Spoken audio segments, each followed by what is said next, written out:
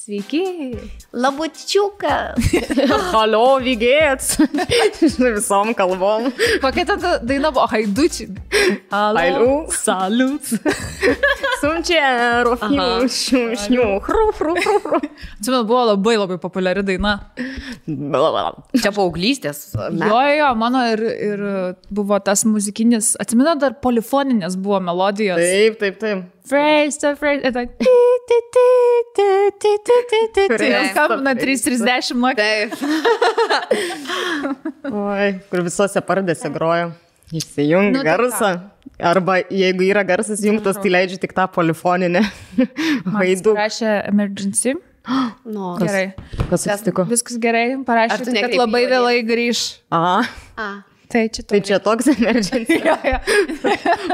Greičiau, Aiste. Šiuo metu užsisakiau 10 šotų. Turiu kuo skubiau pranešti, kol nedingo atmintis, kad negrįž. Ok. Tai ką? Daug įvyko šiomis dienomis. 2 savaitės praėjo. Atrodo, kad mėnuo. Kad 2 Vėl, blėt, visos prikeliavo. Kas čia darosi? Kas antras podcastas apie kelionę? Tai pas Bardas tas pats. Visi pastojus savo nuotykiais. Taip, pas mus irgi. Bandom neatsilikti. Bet pirmiausias, turbūt pats svarbiausias dalykas, kas įvyko, apart to, kad Ukrainai vis dar vyksta karas, Eurovizija. Tai ar žiūrėjote Euroviziją? Aš pasakysiu, žiūrėjau pirmą pusfinalį, ščirai, antro nežiūrėjau, nes mes buvom tuo metu kažkur lipom gal kokį kalną. Bet bandžiau pažiūrėti antrą jau finalo dieną, atsisukti, bet kažkaip, galvoju, žiūrėsiu tiesiog finale visus, ir tada vertinsiu. O jau finalą žiūrėjau su lentelėm vertinimo, 3 lapais, balų sistema, viskuo. O aš pirmo ir antro pusfinalio nežiūrėjau. O jau finalą, buvom kaip tik išvažiavę į tokią fainą sodybą į miškus ir tenais beveik interneto realiai nebuvo. Ypatingai tai priversta žiūrėti. Tai Rolandas kažkokiu būdu pajungė LRT ant televizoriaus ir žinot, kai internetas miške pradeda rodyti pasirodymą ir sustoja, nes rodo krovimo šitą. Buffering. Tai jo, taip maždaug ir pažiūrėjom, bet... geras toks dalykas buvo ant visų pasirodymų, kaip ir viskas gerai, bet ant Ispanijos tik pradėjau rodyti ir Šikna atsuko ir ant Šiknos sustojo. Rolka patiko. Ispanija išėjo iš karto, Rolka sakė, viskas, aš jau žinau, už ką noriu tik balsuoti. Kėdę pasižeminti, kažkokia labai aukštai jaučiuot. Jeigu atvirai, tai iš tikrųjų aš niekada nebuvau labai didelė Eurovizijos fanė, bet šiais metais man buvo tokie visi stiprus, atrodo, pasirodymai finale. Mano vertinimu, man asmeniškai tai buvo viena iš geriausių ir stipriausių Eurovizijų. Gal nepatiko tik tai vedėjai, nežinau, aš gal jų nepagavau, gal ir apranga man jų nepatiko. Ir vedėjos apranga, tai... Nors rengia Versace, bet ten Valentino. Vyksta Italijoje, kur madų sostinė. Aš ten mačiau kelios stilistus jau dalinosi. Jėzau, ar dar blogiau gali ją aprengti? Ir galėjo, žydrasis pasirodė outfitas, man tai tas baisiausias buvo, kur tie žydri batai. Jėzau. Šiaip labai gaila, biški išdarkė figūrą. Nes šiaip tokia graži moteris, bet man, pavyzdžiui, ir make-upas. Aš nežinau, jinai yra labai kažkokia garsi dainininkė italų. Aš jos nebuvau girdėjus, bet tik tai žinau, kad ir kiek mačiau visi dalinosi, man lygiai taip pat nežiauriai panašiai Zuokienė. Jum ne? Taip. Tiesiog tikrai Agnė Zuokienė. Su Versace. Taip. Man nepatiko, pavyzdžiui, vedėjų bajeriai, nepatiko jų tas pajuokavimas. Bet dažniausiai tie visi vedimai visada būna cringe, nes ten turi 3 kalbom vos nevaryt, nes dažniausiai eina prancūzų, anglų ir dar savo kalbą pavaro kartais. Tai toks, žinai, ir visada tokie, nežinau, kada paskutinį kartą mačiau apskritai, kad būtų Eurovizijos vedimas kažkoks smooth, su vairiukais, kur viskas eitų nuo... Bet man šitie atrodė ganėtinai atsipūtę, atspaldavę. Aišku, buvo tas momentas... Man Mika, tai, Jėzus Marija, tai iš vis, aš kaip prasidėjo tas ir sako, štai eina ten Mika ir aš tokia... Jis italas, taip? Jis italas? Ne. Jis labai mėgstamas tenai. Italijoje yra. Ir gyveno ten tas. Taip. Bet man šį priminė taip mano paauglystė, kur aš ten tas jo dainas klausydavau. Bet mano šita buvo labiausiai nemėgstama. Tada Big Girls You're Beautiful antroje vietoje pagal nemėgstamumą. Man tas populiariausias mažiausiai patikdavo, o ta Happy Ending. Happy Ending, jo. Jėzus Marija, nu man tokia. Aš atsimenu, pirmą kartą išgirdau tą dainą per Gossip Girl serialą, tą Happy Ending. Geras. Bet per šitą, per Eurovizijos finalą jisai nedainavo ar dainavo? Dainavo? Jisai darė popurį savo visų dainų. Ir tai mūsų internetas. Mes pažiūrėjom ir sakom tada, čia yra nugalėtojo pasirodymas. Nes buvo tikrai... O jūs žinot, kad jis Jūros šventėje yra pasirodęs Klaipėdoje? Jo, buvo Mika. Taip, Mika yra buvęs Klaipėdoje. Kažką gal ir pamenu. Jo. Aišku, ten nebuvo, bet pamenu. Nu, bet jo žvaigždžių valanda tada buvo visam pasauliu. Dabar matyti Italijoje. Bet gal biškai po Eurovizijos ir sugrįš į Europą. Aš norėjau sakyti, gal prisiminė į žmonės. Ir comebackino, ne? James Blandas ir nelabai. Šiaip aš vis sakau, oi, kaip norėčiau čia, kad tas atlikėjas atvažiuotų į Lietuvą, čia tas atvažiuotų į Lietuvą. Ir iš tikrųjų, kai vyksta garsių atlikėjų pasirodymai Lietuvoje, nei aš einu, nei perku bilietą. Eisi Dua Lipa? Į Dua Lipą, taip, eisi. O kada jinai bus? Birželio 18 gal? Birželio 14? Kažkada. Aš tai negavau bilietų, dabar neįmanoma nusipirkti. Rolkai ten stengiasi. Žiūrėkit, Hebra, jeigu kas nors neįsit į Dua Lipą, tai gal parašykite, jeigu parduodat bilietus kokius 2, galite ir 3. Tai aš paimčiau, bet aš rimtai ieškojau, niekur neradau, nebent ten skelbiau tai Dodži pasiūlymus. Jos išpardavė, tiksliau išpirko, tie perpardavinė. Jo, tai manau, reikia tai dabar po 500 pardavinėje, mačiau tokių. O tai nėra uždrausta įstatymu, taip elgtis. Taip, laukiau One Republic, kad atvažiuos į Lietuvą ir čia įsijungiu vakar Instagramą, žiūrėti, kad jau buvo vakar. Okay, žinot, man lygiai taip pat. Okay. Man paauglystėje, kas nors būtų pasakę, kad bus tiek daug galimybių nueiti į tokias pasaulinės žvaigždės, nes tuo metu aš atsimenu, ėjau į Rymom koncertą, čia vokiečių, man atrodo, grupė, ir man atrodė, kad aš jau esu pasiekus Hollywoodo svajonių alėją, ten kažkai, kad aš esu tam konce, nes aš mačiau vieną klipą per MTV, jų būtent. Supergirl. Taip, žinoma. Aфиgeną dainą. O dabar nupilna tų nerealių atlikėjų atvažiuoja ir aš irgi neinu. Aš, pavyzdžiui, buvo, Lady Gaga buvo Vilniui. Nebuvau. Galėjo visi eiti į Lady Gaga, nes Lady Gaga jau nebeatvažiuos į Lietuvą garantuoju. Bet tai esmė, kad dažniausiai tokie dideli atvažiuoja vieną kartą. Taip, arba šitas Kalit. Irgi ne. Aš nemoku, kokio išsart. Skirtus buvau, bet man jisai fainus labai. Paskutinę dieną sužinau, nes aš kaip ir žinau, kad jis atvažiuos ir galvoju, reiks nueiti. Ir tada irgi žiūriu storius visi. Bet čia vasaros galiais. Bet čia koncertus per mažai reklamuoja, ar kas yra, kad informacija iki mūsų nedaina, žinok, aš nelabai suprantu. Gal rodo per televiziją, per televizorių nereklamuoja, man atrodo. Bet sakė, ten su Kalit buvo biški liūdna, nes mažai žmonių atėjo. Nu, tai nes trūksta reklamos, gal. Manyčiau, kaip suprantu, kad ten tik paaugliai buvo iš vis tam koncerte. Nors jisai labai geras atlikėjas. Bet šiaip labai jaunas, žinot, kad jam tik 24 metai. Man tai yra neįtikėtina. Bet gabalų tai va. Tai va. Šaunuoja. Gerai, reikia grįžti prie Eurovizijos. Eurovizija, tai. Nu? Aš tai, man buvo sudėtingas Eurovizija, nes buvau vienoje šalyje, po to kitoje šalyje ir ten, atsimenu, finalą žiūrėjau tiesiog autobusą, nes važiavau nuo oro uosto ir toks, kur išnaudojau visus savo gigabaitus. Kaip nemokamus. Po to jau niekur neprisijungiau to Wi-Fi'us, tai tik atvariau viešbutį, tada pabaigiam žiūrėti. Tai labai norėjau pamatyti Monikos Liu pasirodymą. Taip. Ir labai gerai viskas buvo, man labai patiko, kaip žmonės reagavo į ją. Ir iš vis visą tai, kiek mačiau ten video ir panašiai iš užkulsių, ir kai jinai interviu duoda. Ir visas tas press konferencijos. Press conference, nu ta prasme, jinai yra karalienė, jinai yra diva, yra nuostabi, labai žmogiška, graži, linksma, nu, tai prasme, viskas viename ir tai labai atsispindėjo pasirodyme. Ne kiek ta daina, kuri, žinai, daugeliu ir nepatiko, nes mačiau šiaip labai gaila, kad lietuviai dauguma nepalaikė ir galvoja, oi, čia Monika Liu užims paskutinę vietą. Ir belik kiek buvo tokių komentarų. Ir aš toks, nu, blemba, ar dažnai mes įsiunčiam dainą mūsų kalba, nu, lietuvių kalba, graži ta daina. Viskas blogai, žinai. Bet šiaip aš pastebėjau, kad, aš mėgstu kartais paskaityti tiesiog komentarus pasraipsniais, kad sekčiau pulsą Lietuvos. Tai iki pusfinalio pirmo, tai buvo visi komentarai ir vėl mes paskutinę vietą užimsim čia lochę. Nu, tipo, viskas blogai. Tada jinai pateko jau į finalą ir visi komentarai, šaunuolė, taip čia, nu, žinai, ant rankų nešioja ir tada jau po antro vėl žemyn ir aišku, Ukraina mums neskyrė komisija balų. Kaip kokia užsišikus merga Lietuva, kur tu eini? Ta prasme. Buvo žiauriai liūdnas skaitytas komentarus. Labai. What the fuck? Kodėl iš vis jums tai turėtų rūpėti? Ir iš vis kodėl jūs siejat kažkokius Eurovizijos balus su tai, kas vyksta Ukrainoje ir kokią pagalbą pasaulis teikia?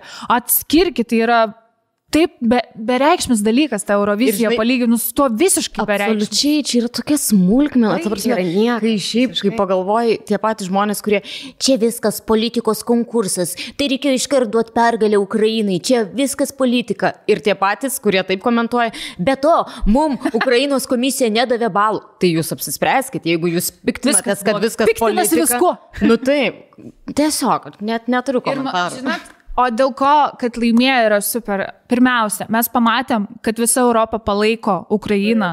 Taip. Ir nes daugiausia taškų davė, ne? Taip, 400. Ir labai didelių skirtumų. Tai labai smagu, kad visos šalis prisidėjo ir tam beveik visos šalis ir davė po 12 žmonės. Taip. Šitas yra nuostabu. Ir čia vieningumas. Kitas dalykas yra, tą pasirodymą dabar iš naujo žmonės žiūri, nes jam buvo suteiktas vaizdo klipas. Tas vaizdo klipas, o dieve, toks jautrus ir toks sukrečiantis. Ir aš žiūrėjau pirmą kartą, nes iš karto klipą išleido kitą rytą, kai jie laimėjo Euroviziją. Nes prieš tai nebuvo jokio klipo. Ir jie jį nufilmavo Buchoj. Ir tuose kitose rajonuose, kur jau atsiimti yra, bet viskas, žinai, visi griuvėsiai likę viskas. Ir ta daina, kadangi yra apie vieno iš tos grupės narių mamą, tikriausiai vieno, gal ir kelių, nežinau, bet vieno, man atrodo, Stefanija, dėl to jos vardas. Ir tie žodžiai dabar taip persipina su karo situacija Ukrainoje, kad ta daina visiškai kitą prasmę. Nu jo, ir jinai yra tokia pasipriešinimo daina, taip. Dabar ir jinai daug daugiau atspindi ir daug daugiau. Ir labai smagu, kad jie dabar laimėjo ir kad žmonės dabar Europą žiūri tą pasirodymą, žiūri tą vaizdo klipą ir mato realią situaciją, kokioje gyvena Ukraina. Ir gal vėl sukrės žmonės truputį ir žmonės vėl aukos ir vėl sugražins tai, kad karas dabar tapo vis tiek kažkoks, jis yra, bet kaip ir visi bandom šiek tiek nuo to atsiriboti, kas yra labai liūdna ir labai smagu, kad jie laimėjo vien tik dėl to, kad vėl sugražins tą žiūrim, stebėkim, aukokim ir nepamirškim, kad vyksta karas ten. Tai aš net tų visų politinių, net nėra kalbos, tik Ukraina turėjo laimėti, tikrai nuoširdžiai. Man dar labai patiko, iš karto po jų pergalės kažkas pasidalino, kur sako, o kodėl yra gerai, kad jie laimėjo ir po dainos atlikėjai pasakė, kad padėkite Mariupoliui, Azovstalui irgi. Taip.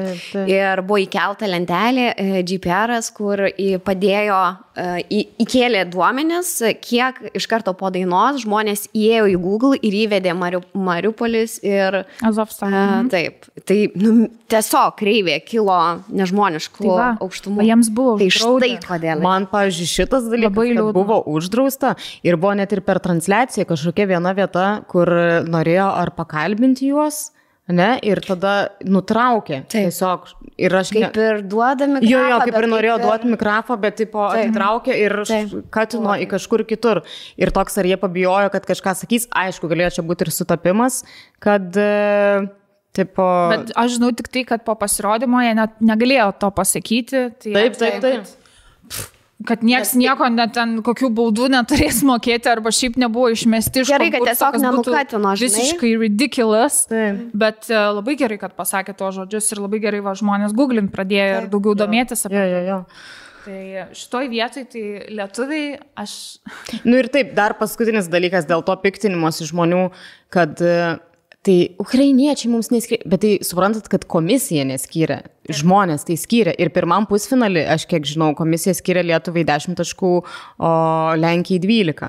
Tai čia pirmam pusfinalį tai buvo, per finalą, neskyrė, Jėzus. Ir man iš tikrųjų po to, kad net buvo kažkokie vieši, kažko iš Ukrainos valdžios, aš nebepasakysiu dabar kieno, bet atsiprašė, kodėl jūs turite... Aš ten žiūriu, kiek ten Monikos Liu pasirodymas, visi atsiprašinėja iš Ukrainos, mums, kad ten žiūri nedavė balų. Galvoju, jūs čia atsiprašinėja. Ir šiaip tas dalykas, tu kažkam padedi, ten ar aukoji pinigus, ar ten daliniesi informaciją, dėl to, kad tau rūpi. tu padedi ne dėl to, kad tu tikiesi, o atgal, ir juo labiau tokiam durnam dalykė, kaip tiesiog for fun, tai yra Eurovizija, tai čia tiesiog linksma turi būti, pasidžiaugi, kad pasauliui, atsiprašau, pristatai savo kultūrą, ten savo šalį ir save, viskas, kam tai taip sureikšmė? Iš tikrųjų, tai žinai, tokia situacija labai gerai parodo, kad gal visi tie, kurie piktinosi ir aukoja Ukrainai, gal iš tikrųjų 100% tu tą darai visai nenuoširdžiai, jeigu tu tikiesi lygiai to pačio atgal. Arba iš vis neaukoji. Arba iš vis jo neaukoji. Niekaip neprisidedi. Tai, kad tu padedi, tikrai nereikia tikėtis, kad ir tau padės. Lygiai tas pats, kad tu myli žmogų ir negali tikėtis, kad jis tave čia mylės atgal. Šito tai aš tikiuosi. Tai šitas piktinimas jis labai, Gelmina, iš tikrųjų gerai pasakėt, kad, blemba Lietuva kaip verksnė, kokia babcija. Tiesiog užsišikus merga. Ta prasme, net aš tokia nebūnu užsišikus. Užsišikus pizda. Visiškai. O šiaip tai labai smagu, kad ir Monika Liut tiek agitavo už Ukrainą ir, ta prasme, visu to konkurso metu mačiau vien Ukraina. Su vėliavėlė Ukrainos, man atrodo, kad jinai viena iš daugiausia rodė dėmesio. Ir Islandija dar buvo. Ant gitaros susidėjus, ar ne, man atrodo. Ir vėliavą rodė, tokia didelė Ukrainos buvo pasiema. Taip. Tai buvo tik kelios šalis, kurios labai už tai buvo. Tai labai labai smagu, kad mes buvom viena iš tų šalių ir tikrai ukrainiečiai mums atsidėkojo ir atsiprašė. Ir čia iš vis, kaip sakau, neturėjau už ką atsiprašyti. Bet buvo ir uždrausta, kad jeigu tu ateini į sceną, tai tu negali išeiti, pavyzdžiui, su Ukrainos kažkokią atributiką. Bet buvo, man atrodo, 3 atlikėjai, kurie pasukčiavo ir kaip ir prieš lipant į sceną, kaip ir nebuvo niekas tam, pavyzdžiui, prisekta prie gitaros, bet tada užlipo jau ant scenos ir tiesiog ar prisikliavo, žodžiu, kad jie patys surado, kaip apeiti visą šitą dalyką.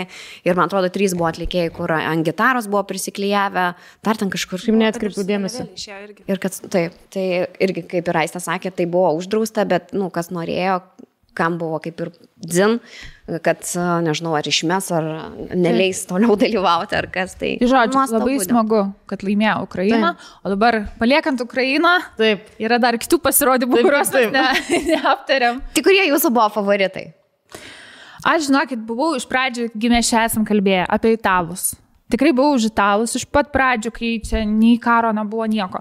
Ir nusivyliau pasirodymu, dėja labai gaila, kad jiems nepasisekė techniškai išpildyti to pasirodymo, nes jie tikrai daug geriau anksčiau yra sudainavę tą dainą, bet aš kaip suprantu, jiems ten susišiko jų ausinės ir jie negirdėjo vienas kito normaliai, dėl to negalėjo 2 balsais normaliai sudainuoti. Taip, ir tas labai girdėjęs. Tos techninės problemos. Ir tikrai buvo gan prastai atliktas pasirodymas, bet čia, sakau, iš techninės pusės. Aš net netkreipiau dėmesio, žinokit, man net taip gražiai atrodė, aš prisiekiu, aš net nepastebėjau, kad jie nusidainavo. Visko būna ir dažnai būna, kad ant pačio svarbiausio žingsnio kažkas susišiko, ausinė susišiko, blemba. Bet aš net netkreipiau dėmesį, kad žinokit, nusidainavo. Ir aš nebuvau jų fanė, bet tiesiog mane Eurovizijoje išėjo, žinokit, atrodo, sustojo laikas, visiškai man, o dieve. Ir Rolandui iš tikrųjų labai patiko, stilius visiškai amazing. Taip kaip jie apsirengė, tai wow. Ten buvo. Visiškai. Nuostabu. Bet kad, aš net nepasakyčiau, kad jie nusidainavo, tiesiog kitas blondinas, aš nežinau jų vardų pavardžių. Jisai tiesiog nepaiminėjo antro balso specialiai dėl to, kad jis suprato, kad nesudėrės. Ir tu girdi, kad jis norėtų, bet kažko ten turbūt negirdi. Ir tiesiog nesuskambėjo ta daina. Tiesiog literaliai nesuskambėjo, kaip turbūt būtų galėjęs. Tai aišku, kad... Tai dėl to liūdna, bet labai jie būtų gražiai atrodė, šaunuoliai. Ir mūsų studijoje mūsų geras draugas novastar.lt, tai yra geriausiai vertinama elektronikos prekių parduotuvė internete. Ir jie turi jums pasiūlyti visas įmanomas elektronikos prekes, tiek jūsų laisvalaikiui, buičiai, grožiui ir viskam, kam jūs galite sugalvoti. Plus jie turi labai gerą dalyką, jeigu jums, tarkim, nepatinka prekė ar kažkas netinka, ar tiesiog jūs persigalvojate, tai visom prekiams jie taiko 100 dienų prekių grąžinimo garantiją. Ir kas yra labai faina, aš neseniai naudojusi jų paslaugom ir klausinėjau dalykų, tai atrašė man super duper greitai. Tai jeigu turit kažkokių klausimų apskritai apie kažkokias prekes, buitinės ar elektroninės, tai visada galite jiems rašyti, labai greitas atsakymus, super tiesiog. Taip, atsimenat, keli podcastai atgal, mes rodėme klaviatūrą, tai noriu tik tai pasidžiaugti. Turi tą klaviatūrą ir pelę ir Ta prasme, mano visas ofiso kambarys net šviečia grožiu nuo tos klaviatūros. Labai džiaugiuosi, kad labai daug fainų dalykų galite įsigyti Novastar. O jūs žinote, kad kur yra Dartoše, ten yra dažniausiai ir nuolaidos kodai. Tai visus Dartoše nuolaidos kodus, kurie yra veikiantys, galiojantys, yra aktualūs būtent dabar, galite rasti viską viename puslapyje. Tai www.novastar.lt/tos/. Tai tenais užėjus surasit visus veikiančius nuolaidos kodus. O dabar mes turime nuolaidos kodus dantų burnos priežiūros priemonėms. Tai nuolaidos kodą įvedus jums bus suteikiama nuolaida dantų šepetėliams Spotlight ir Foreo 20 eurų netgi nuolaidą suteiks, o burnos irigatoriams 10% nuolaidą. Tai tikrai yra puikia proga nusipirkti ir pasinaudoti nuolaidą. Ir nuolaidos galioja iki gegužės 26 dienos. Tai reikia nepavaluos. Neuždelsti. O trumpai apie, jeigu nesit girdėję, apie Spotlight dantų šepetėlius, tai yra ir vaikams skirtas, va toks labai fainas su visokiais raštais vaikiškais, yra ir suaugusiems skirtas, kas yra, jis turi 3 skirtingus režimus, tinkamas yra ir labai jautriems dantims, tai būna 31 000 apsisukimų judesių per minutę, tada yra vidutinis režimas ir jau ten tas laikomas balinimo režimas, jeigu jau norit labai stipriai įsivalyti savo dantis, tai žodžiu, galit bet kokią funkciją pasinaudoti. Ir kas yra labai faina, kad Spotlight turi ir savo burnos irigatorius, o burnos irigatorius ypatingai, jeigu turite, nežinau, naudojate kapas. Ar mėgstat aguonos valgyti? Taip. Tai čia yra turbūt geriausias būdas išvalyti savo tarpdančius, tai ne dantų siūlas, ne kažkokie ten kiti šepetukai, bet iš tikrųjų irigatorius yra pats geriausias būdas išvalyti tarpdančius. Žinot, atsiprašau, sugalvau, kas yra irigatorius, yra kercheris burnai. Kercheris burnai, taip. Kur, tipo, aukštus slėgius, dimų tau bet ką išvalo. Realiai tai veikia, tai iš esmės tai yra irigatorius. Tai aukštų slėgio vandens srovė jums gali išvalyti tarpdančius, bet kokius ten purvynus susidariusius tarp dantų. Tai ypatingai, jeigu turite breketų ir savo vaikams, taip pat nežinau, kad vaikai, paaugliai dažnai nešioja breketus, tai čia yra tiesiog būtinybė. Tai kaip sakė Ieva, galite pasinaudoti nuolaidą šiuo metu ir viską rasite novastar.lt. Už ką aš dar buvau? Man šiaip visai patiko, žinokit, bet jinai jinai išėjo, bet gale liko. Man, kaip ir man, tai Armėnijos daina patiko. Tik ta mergaitė, kaip atrodė Armėnija. Neišėjo jinai į finalą? Ne, jinai išėjo į finalą. Ten tokia siena buvo kažkokia... Su lapiukais? Jo. Taip, man irgi labai patiko mums. Jo, ir toks... Ne, Albanija? Jis buvo. Albanija čia? Nu, ta tokia, bet jinai biški kaip Zaros apsirengus buvo mergaitė. Žinot, aš taip pasakysiu, tikrai ją galėjo kažkaip geriau sustilizuoti, kad labiau išraiškingai atrodytų kaip atlikėja. Nes dabar atrodo, kad X Factoriui dalyvavo. Atrodo, kad ką tik atėjo, žinai, tiesiog repeticijos, be makiažo jokio, visiškai jokio, paprasti rūbeliai, kaip tu sakai, Zara. Jo, baltai jinai buvo apsirengus kažkaip, jo. Tai man kažkaip trūko, kad jinai išryškėtų kaip atlikėja. Tu vis tiek ant tokios didžiulės scenos esi, kažką daugiau reikia. Ir tu turi tokią galimybę pasirodyti visai Europai. Aišku, ten šou padarytas, visiškai amazing spektakliukas toksai padarytas, Bet žinai, bet labai gerai atrodė, man tai ir patiko. Man daina labai graži. Man tie lipnus lapeliai. Ne, sakau, ne taip. Kažkas sako, bet kiek turėjo medžių iškirsti dėl šito vieno mažo pasirodymo. Man tiesiog daina. Bet daina graži, man ir labai graži patiko. Daina, tikrai. Graži. Neatsibosta greitai ir tokia nėra visiškai eurovizinė, tokia, kur mašinai klausyčiau. Taip. Mašinai. Man labai patiko Švedijos daina. Švedė. Ir ji pati man patiko, man jos tas užkimęs balsas. Jau taip labai moters užkimęs seksualus balsas, man labai gražiai suskambėjo ir tikrai graži labai buvo daina ir kažkaip labiausiai užstrigo, aš už ją sirgau, bet žinau, kad jinai nelaimės, dėl to savo prediction toj lentelėje neįrašiau jas ten į pirmą vietą, bet ganėtinai aukštai.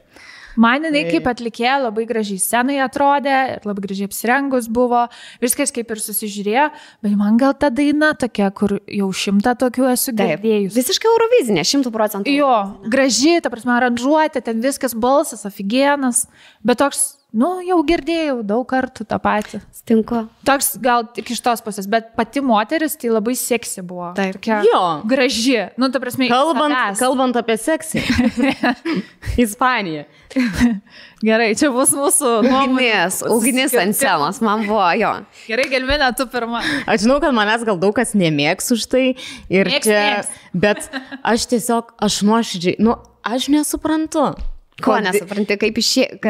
Kad jinai užėmė aukštą vietą, tai viskas okei ir nuostabu ir tikrai profesionalus, geras ten pasirodymas, bet kas ten tokio ypatingo, jūs žmonės nematė, kad gerai moka šokti ir performint atlikėjas, plus jinai superinė atlikėja, bet aš nežinau, gerai, tai tas užpakalis gražus, ta prasme seks, bet jinai tiesiog ko trūko? Europos Jennifer Lopez, man trūko, kad būtų man kažkokia įsimintina daina, ar jūs galite bent eilutę padainuoti tos dainos? Žinok, aš tai ir klausiau Signorita, aš tai ir klausiau paskui mašinai, man patiko jos daina, kaip jinai atrodė visiškai bomba iš tikrųjų. Tiek šokt ir tai pasirodyti kartu ir dainuot, tai čia tikrai ne kiekvienas ir ne kas antras atlikėjas tą gali. Daina padaryta visiškai amazing, kabliuojanti. Visiškai viskas, man asmeniškai visiškai viskas buvo išpildyta maksimaliai ir, pavyzdžiui, kodėl jinai labai išsiskyrė šitoje Eurovizijai dėl to, kad daugiau nei vienos nebuvo moters ar tokio pasirodymo. Su tokio pasirodymo. Man tai buvo amazing, pavyzdžiui. Aš tai taip pasakysiu, mane žiauriai nustebino, nes šitą merginą, aš biškai pasikuičiu po jos bio, nes galvoju, iš kur čia ten Ispanija tokia pana turi. Tai šitą merginą, kaip suprantu, yra aktorė, šokėja, jau prieš tai vaidino. Aktorė. Tai gal čia, manau, užslėptas vidinis pavydas. Štai Net nežinau, kad jinai aktorė. Triple threat jinai yra. Tai jinai ir šoka, ir dainuoja, ir vaidina. Ir gali tavo berną atimti.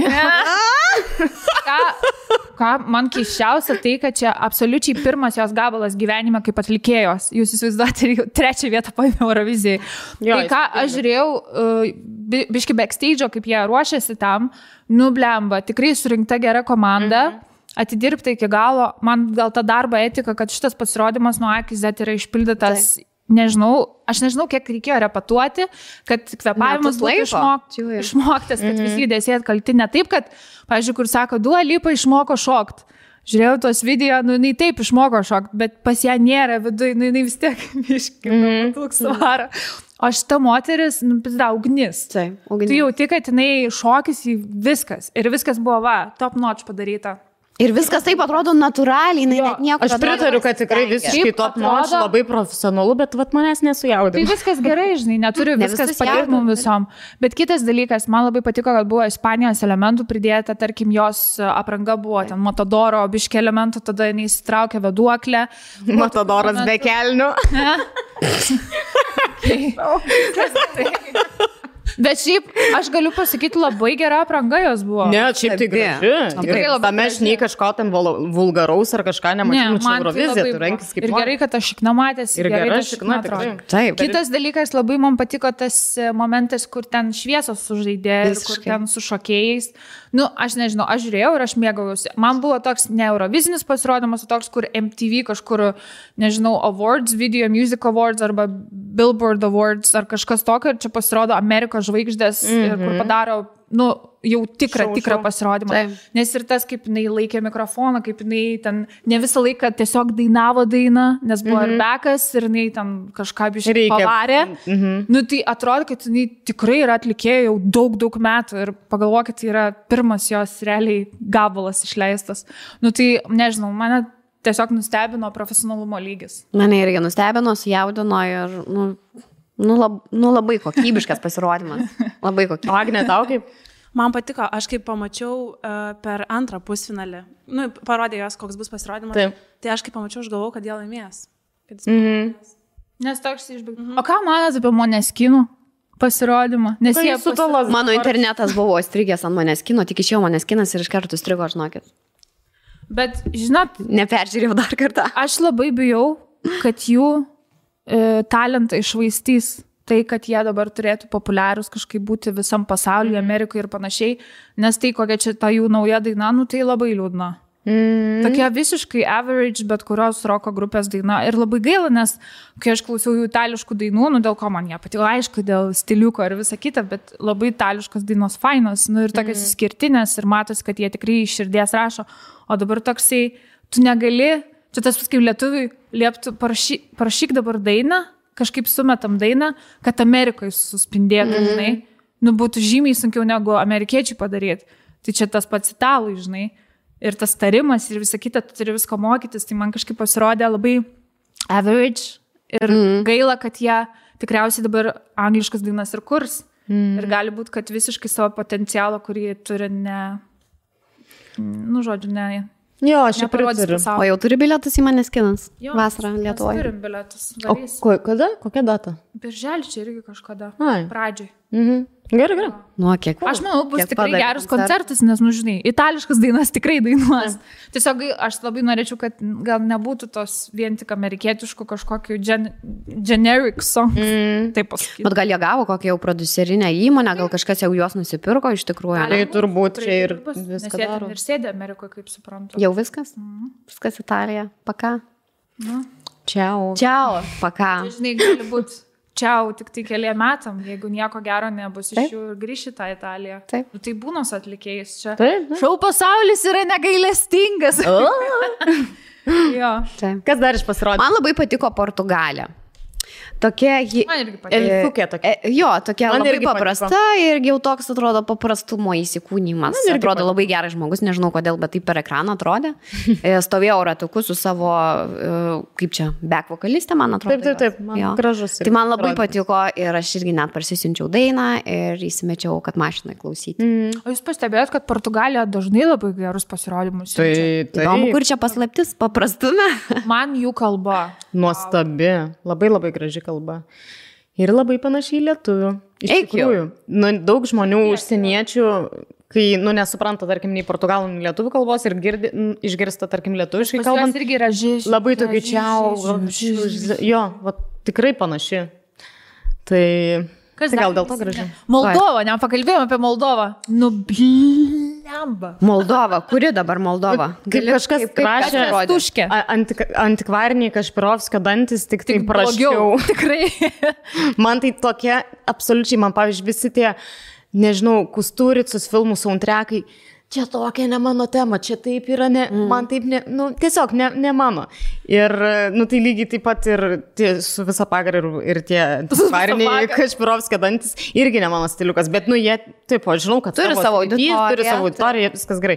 Bet tas man toks... Aš irgi pritariu. Bet čia yra keisčiausia, kad pagal žiūrovus Moldova turėjo antrą vietą užimti. Tai antra vieta po Ukrainos, nes kiek suprantu, daugiausia balsų gavo iš žmonių, jo. Jeigu žiūri nebūtų, tai žmonių būtų antra vieta. Ir man atrodo, trečia, ar ten kažkas, ir ten tie pakėlė labai tą norvegų tą nesąmonę. Ten jau, tikrai tik toko nesąmonę. Wolf ten. Norvegai? Jo. O man kažkaip patiko, man jų tokia kažkokia atrodo labai kokybiška daina. Man jie patiko, žinok.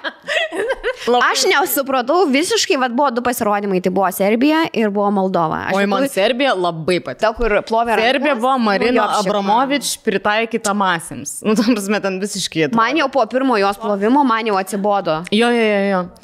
Man tai labai, aš ten išvelgiau Poncijų pilotą, kuris nusiplauna rankas.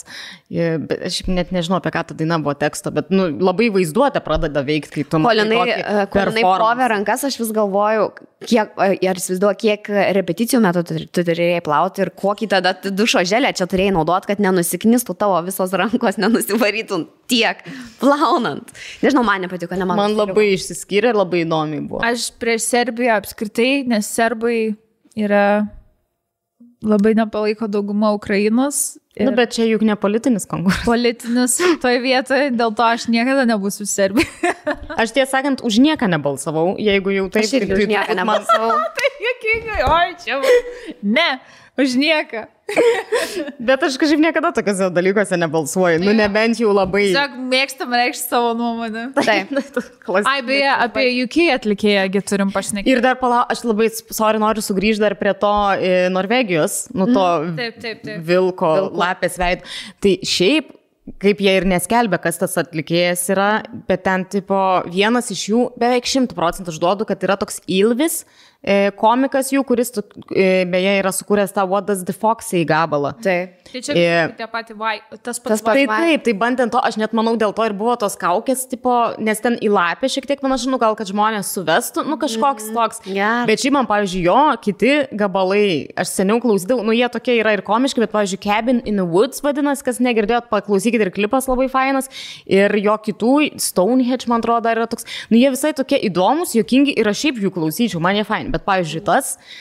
Šitas dabartinis pasirodymas su vilkais tau nepatiko? Ne. Man tiesiog tik tokinis toksai. Jo, ir kažką. Aišku, bet ir mūsų pernai Lietuva irgi buvo. Tai aš norėjau sakyti. Būna pastatyta dabar dauguma pasirodymų. Pasigautų.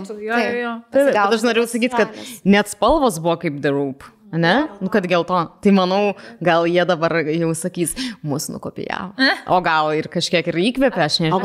O gal Ukraina palaiko tiesiog tyliai ramiai? Aš nemačiau, bet sakė, kai žiūri skyrė balsus, tai aišku, mūsų balsus Vaidotas pranešinė ir sakė, pradėjo nuo kažko ten. Aš nemačiau. Aš mačiau, aš galiu, sorry, bet tai buvo taip truputėlį cringe. Ta prasme, gerai, Vaidotai, viskas gerai, ta prasme, puikiai pasirodė jie, bet jau pavirškiau. Jau praėjo tas laikas ir tai buvo, man kažkaip taip nemalonu, jeigu jiem kažkas dabar nusiūsys, žiūrės ir ten klausys, tai atsiprašau, bet aš negaliu tylėti, kur prasideda, jisai ten tuos, tipo, ir kažką dar norėjo ar sakyti, ar daryti, ir jam sako, okay, can we go to the woods? Ar kažką tokio, kur jau pasakė, tipo, davai, einam prie esmės, tipo, nereikia dabar šokti ten ar kažką. Tai toks biški cringe. Gal vieną kartą tiesiog nekištų rankų čia. Arba galėjai labai trumpai. Taip, aš tiesiog. Šiaip asmeniškai pasakysiu, tikrai nieko prieš neturiu, darau tikrai gerai pasirodė Eurovizijoje ir prieš tai gera ten ta daina buvo. Labai. Bet mane biški suglumino, kai buvo mama apdovanojimai ir ten buvo labai daug, kaip ten sako, pagirų puodas, katilas juodas. Truputėlį. Tai man va šitoj vietoj, aš suprantu, tikrai gerą vietą užėmėm ir čia turėtume džiaugtis ir mes džiaugiamės. Tai labai. Ilgai džiaugiamės tuo. Bet gal biški jau per daug. Neskanu po to žiūrėti. Taip. Tai tiek būtų iš... Ai, man dar labai šveicaras. UK. Man patiko. Aš jau sakiau, man šitą Eurovizija buvo labai aukšto lygio. Man beveik visi pasirodymai patiko, apar dviejų, kur ir sakiau, tai buvo Moldova ir Serbija, kurie buvo visiškai ne mano stiliaus.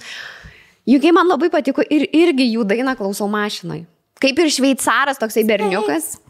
O man patiko, žiūrėk. O kaip nepataikiau. Nieko, visiems visko būna, žinai. Ir labai dar patiko šveicaras. Šveicaro daina irgi labai kažkuo panaši man į UK ir man labai nepatiko, kad... Ten liko kažkur. Jo, kad mažai... O ne Vokietija negavo nei vieno taško. Ir šitas irgi gerai pasirodė. Ne politinis konkursas, bet labai gerai, kad Vokietija negavo nei taško. Tai pati daina man labai patiko. Kaip Emilis Jokūbas. Gali būti. Daina šiek tiek gal tokia jo primena X faktorių, bet... Tas, kur sakė, stambesnis Gebrasi. Kas? Stambesnis Gebrasi, Šveicarijos. Man UK tipo faina, bet ką žinau. Ko trūko? Ar per daug jau kažko buvo? Man nepatinka, kad jis visiems tik tokį patinka. O. Nes aš manau, kad dėl to labai daug užbalsavo. Gelbėja eina prieš mainstream. Aš visiškai už Serbiją. Kur visi prieš. Man, pavyzdžiui, tikrai matosi žmogus atliekantis tą dainą, puikus atlikėjas ir jo vokalo galimybės yra wow. Ta prasme, taip kaip jis sudainavo. Bet daina tokia fucking generic. Vėlgi. Nieko įspūdingo. Taip, dabar radijoje jinai suksis ir taip, klausysimės tą dainą. Bet nebuvo kažkas wow. Man, pavyzdžiui, ukrainiečių daina, šiaip Stefanija yra wow. Aš ją klausyčiau ir klausyčiau. Nes jinai kitokia. Bet UK daina, manau, ilgai dabar bus pas mus ir per tą patį Power Hit Radio hitas. Jinai padaryta, kad būtų hitas. O Serbijos niekados neleis mūsų radijos. Atsimenat, gal Švedija kažkada laimėjo, toksai buvo Markas ir su Heroes daina. You can be heroes. Ir ten, kur ten buvo žmogeliukas, ten ledų žmogeliukas. Ir ta daina tokia, žinai, nei vienos eilutės dabar neatsiminčiau, bet tokio tipo. Be your hero. Ai, čia net. Reikia. Jokauju. Tai man gal iš tos pusės, kad čia va tokia tipažo daina, kur užmiršim po kelių mėnesių mes tą dainą. Aš jau dabar jos neatsimenu. Jo. Tiesą sakant. Bet aš ir Švedijos neatsimenu, kuri man patiko. Grįžau, Londone buvau tada, kai buvo finalas ir kai skelbė rezultatus. Tai žinokit, tie announceris tas UK, ten apšalęs buvo, kad UK antri. Nieks nesitikėjo. Rimtai? Jis sakė, nuo dabar, jau Britanija rimtai pradėjo žiūrėti Euroviziją. Ai, savo, kaip tu manai, Britanai patys žmonės ten gyvendami, palaiko irgi žiūri taip Euroviziją kaip ir mes. Čia pas mus nacionalinis renginys, čia tuoj laisvą dieną padarys, kai Eurovizija rodys. UK sekančią dieną, nes antrą nakties skelbti rezultatus, blemba. Kas gali sulaukti svariukas? Tai UK, aš žinau, kad labai mėgsta gėjų community žiūrėti, nes čia apskritai yra tas dalykas, ką jie mėgsta daryti. Bet taip, kad ten žmonės, Eurovizija. Ne taip kaip pas mumis. Niekur nėra taip kaip Lietuvoje ir tose mažosiuose šalyse. Mes tokie įsitraukia į visą tai šakės. Gal prisideda tai, kad mes niekada nelaimėjom? Gal vis bandom. Jo. Čia tas, žinai, kur jo, dar atrodo mūsų tas, kur turi kaip kokį vyrą neužkariaujamą. Tai va, Lietuvai tai yra Eurovizija. Mums tai labai Cernas, kuris niekada neatrašo. Žinot, kaip gaila iš tikrųjų, kitos šalis ten, kur laimėjo jau net ne vieną kartą, o kelis. Ir tikrai žmonėms tiek daug nereiškia, kiek reikštų lietuviams. Jeigu čia laimėtų, tai čia atrodo kaip Eurolygą laimėtume. Čia stipriau dar. Lietuva laimėta Euroviziją. Ar jūs įsivaizduojat, kas dėtųsi gatvėse? O kaip jums Australas? Toks, o kaip jums Australas? Ne, aš dabar prisiminiau, kad taip jie vis tengiasi. Šiaip, vienas dar klausimas, kodėl iš vis čia Australai yra pas mus Eurovizijoje? Jo, toks labai... Jessicos Shai? Jo, Jessica Shai įkvėpė realiai. Taip. Aš visiškai neatsimenu dainos, atsiprašau. Aš irgi dainos neatsimenu, šiek tiek geriau kokteilių, tai gal ir dėl to biški. Aš tai tik kažkaip sceną biški atsimenu, kaip atrodo, bet tik tiek. Ekstravagantiškiausias tikrai buvo pasirodymas, bet man tas, ką čia Australija veikia pas mus. Bet jie visada... Seniai ten įsitrynė. Išsikovoja. Va, Australijoje yra daug fanų Eurovizijos, tai jie taip įsitrynė, kad ir tapo viena iš Eurovizijos dalyvių. Jo, kas manęs jau seniai nestebino, nors šiaip tai turėtų būti keista kažkiek. Šiaip, žinot, keista, kad Amerika darė tokį pat konkursą American Song Contest. Aš galvoju, dar neišėjo. Išėjo, bet jis buvo toks flopas, taip nieks nežiūrėjo, niekam vapšė neįdomu. O dar neišėjo. Taip. Aš irgi galvoju, kad čia dar... O tai kas laimėjo? Aš net nežinau, mes irgi nustojom žiūrėti. Nes dar kelias laidas žiūrėjom, norėjom pamatyti, koks lygis Amerikos yra. Taip. Ir ten kiekviena valstija turėjo po dainą pasiruošti. Tikrai, žinokit, lygis gal net prastesnis negu Eurovizijos. Bet mes, kai klausėm tada, Jo, galvom, kad čia wow, bet tos dainos, kurios buvo skirtas, ne kažką. Tikrai buvo tiesiog tie atlikėjai buvo patys iš savęs labai geri. Bet dauguma atlikėjų irgi visiškai niekam nežinomi, pradedantieji ir panašiai buvo. Bet man jų visos dainos tokios gražios, tada, kai klausėm. Bet ten ne tos dainos. Supratau. Kitos dainos. Specialiai negražios. Buvo keli atlikėjai, kurie tikrai tikrai geri, bet bendram kontekste tai ten nieko įspūdingo. Tik tai labai fainai Snoop Doggas vedė. Clarkson. Tai man Snoop Dogg. Bet tai blemba tokie vedėjai ir ką niekas niekur nekalbėjo, žiniasklaida mūsų net nieko nerašė. Aš ką supratau, kad Amerikai tai buvo visiškai nepavykęs projektas, nieks nežiūrėjo, ten jeigu įmeta video, tų pasirodymų, tai pas mus ten Eurovizijos, jeigu įmeta tą milijonai peržiūrėjimų, o ten keli tūkstančiai. O kaip keista. Bet tai gal dėl to, kad tai yra visiškai naujas projektas? Gal, bet gal amerikiečiams visiškai dzin. Gali būti. Gal jie nemėgsta konkuruoti, jiem kas ką laimės. Ne, jiem labiau patinka ten America's Got Talent. Arba America's koks puikus akcentas. Tiesiog labai keista. Bet žodžiu, jiems nepaėjo, taip manau, kaip tikėjosi, kad ten bus, žinai, ažiotažas didelis ir ten visi absoliučiai žiūrės. Niekam neįdomu buvo. Taigi Eurovizija lieka Eurovizija. Konkurentų neturi. Nepralenks. Tiek žmonių žiūri Europoje, kad šakės. Žiūrimiausias renginys turbūt Europoje. Tai va, tai man labai patiko Eurovizija, žodžiu. Žiūrėsi nuo šiol visą laiką.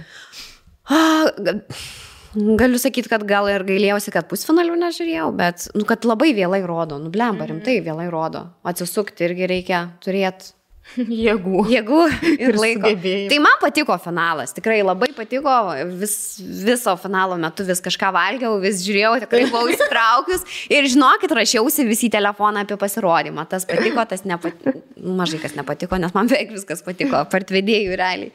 Man patiko, kaip Italija sugebėjo padaryti tokį didelį renginį ir toks iš pat pradžių vos nesirgdė Sole, atrodo, pasirodymai, kaip ir aukšto lygio man pasirodė. Man patiko, žodžiu. Ir o jeigu bus Ukrainoje, žodžiu, Eurovizija, tai aš tikrai važiuosiu. Visi čia važiuosim. Visi čia važiuosim. Taip. Šiaip Ukrainą važiuosim. O žodžiu, Ukrainos balus skelbė toksai korespondentas, renginių vedėjas tiksliau, Timas. Ir noriu pasidalinti, kad aš esu su juo pažįstama. O, geras. Taip, mes buvom susipažinę su juo Vitebske. Vitebske ten kažkoks, žodžiu, vyko šou. Palaukit, kur yra Vitebskas? Vitebskas. Kur yra Vitebskas? Ukrainų, Baltarusijoje? Palauk. Nežinau. Palauk, dar kartą pasitiks. Šitą miestą atsiprašau labai. Vitebskas. Man tu buvai tenai? Prisimenu, Kaunas, Saniteksas kažkodėl man. Bet ten yra įmonė mėsos, tai visiškai nesusiję dalykai. Dabar galvoju, koks ten vyko pasirodymas, kad dar kai aš buvau Pin Up Girls, mes Pin Up Girls važiavom į tą pasirodymą, atstovavom Lietuvą, ir tas pats konkursas vyko Vitebske, žodžiu. Ir šitas berniukas, vaikinas, Timas, buvo metęs ant manęs akį. Va tai tau. Ir tiek jisai žiūrėjo mane, tiek jisai vaikščiojo, žodžiu, paskui mano buvo labai braukin į ruskį, kaip sakant. Vis dar yra, aišku. Tai mes paskui pradėjom susirašinėti Facebooką ir ilgai labai palaikėm kontaktą. Tai taip, kad... Taip, kad žinokit. Geras. Nu ir žodžiu, Lietuva išleido paskui perdainuotą Stefanija, jo. Aš jam nusinčiau, jisai sako, paskui po vienos dienos parašė. Sako, mes dar palaikom. Ne, mes nepalaikom, jisai turi šeimą, aš turiu šeimą, mes tik šiaip palaikom santykį. Ne, ir aš jam nusinčiau ir sekančią dieną sako, šitą video mes rodėm Ukrainos kaip morning show. Kaip labas rytas. Jo, belekiek peržiūrų. Tai va. Labai faina. Šiaip tai gražus labai tas rodymas. Jo. Nu ką, tai tokia ta Eurovizija. Lauksim kitų metų, kad galėtų Euroviziją daryti Ukrainai pagaliau ir kad viskas būtų ramu, taika, Ukraina atstatyta. Lauksim viso to labai. Taip. Sveiki sugrįžę. Šiandien su mumis yra Pro 7, jau tikrai ne vieną kartą apie juos kalbėjome, tikrai geriausios valymo priemonės ant visos Lietuvos žemelės. Ir šiuo metu mes labai džiaugiamės, kad galime paskelbti Pro 7 vykstantį, taip reiktų pasakyti, konkursą, kurio metu galite laimėti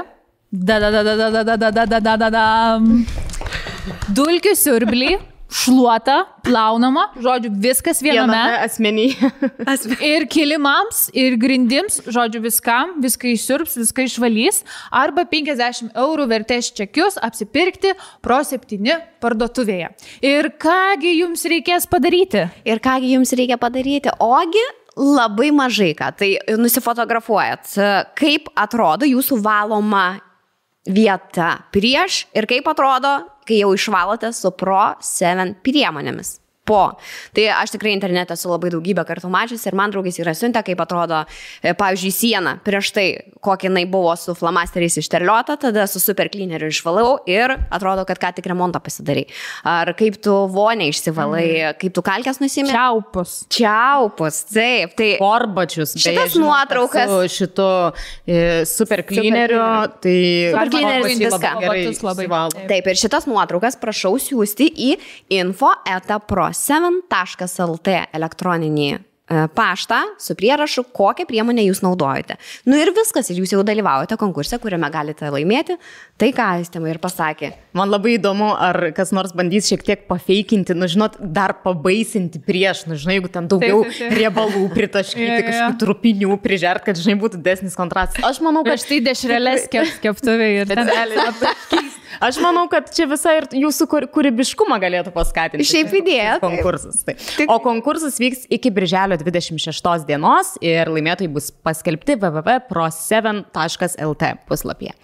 Dar vienas dalykas, mes turime nuolaidos kodą, man labai patinka šitas šūkis, nevark, nestresuok, atsipalaiduok su kodu DTC 50. Beje, šiandien yra 50 podcastas. Jubiliejus! Taigi su šiuo kodu jūs gausite 10% nuolaidą visoms Pro7 priemonėms. Tai būtinai pasinaudokit nuolaidą ir būtinai sudalyvaukit Pro7 konkursą. Mes čia turėjom pokalbių ir ne apie Euroviziją, ir apie kitokią viziją, skyrybų viziją. Skyrybų vizija, kodėl žmonėms taip įdomu, kaip kas skiriasi ir kaip turtą dalinasi. Jo. Iš tikrųjų, tikrai nuoširdžiai čia apskritai, kai jau yra kalbama apie tai, kaip dalinamas yra skyrybų turtas, man tikrai nuoširdžiai asmeniškai, kai viešai tai yra kalbama, tai yra pasiektas dugnas. Nu jau jokio intimumo daugiau nebelieka gyvenime. Kai jau prasideda viešai skelbiami, kas ką gavo, kas negavo, kas kaip, jau man tikrai asmeniškai, čia tikrai asmeniška nuomonė. Čia beprotiškai asmeniškai iš tikrųjų yra. Kad, nu jau tai jau reikia pasilikti savo, nu blemba, nu čia visos ribos peržengtos. Dar žmonėm įdomu, matai. Tai aišku, kad įdomu. Taip. Kuo daugiau plėtkų, tuo įdomiau. Aišku, kad tai. Tik tai liūdna, kad taip yra. Ir labai liūdna, kad daug kas gali važiuoti ant skyrybų labai ilgai ir tipo, tai yra tokia varomoji jėga pas mus Lietuvoje, viršelių varomoji jėga. Ir kad žiniasklaida lengvai gali pasiekti, jo, kol apie tai atvirai tu kalbi. Ir tada tu būni įdomus tik tai. Taip, tik tada, kai susižadi, kai, nežinau, dar susilaukia vaikų kartais, bet šiaip susižadi, sutuoktuvės, ten vestuvės ir kai įsiskiri. Bet kai įsiskiri labiausiai. Taip, visiškai. Taip. Va čia va yra. Tai žodžiu, įdomiais laikais gyvenam. O mes biškai pakeliavom visos skirtingose vietose. Vėl visiškai skirtingose vietose visos buvom. Popurį. Žiūrėk, antiek čia daug keliaujam, nors aš, pavyzdžiui, neplanavau, pavyzdžiui, šitos kelionės visiškai taip greitai įsisukau ją.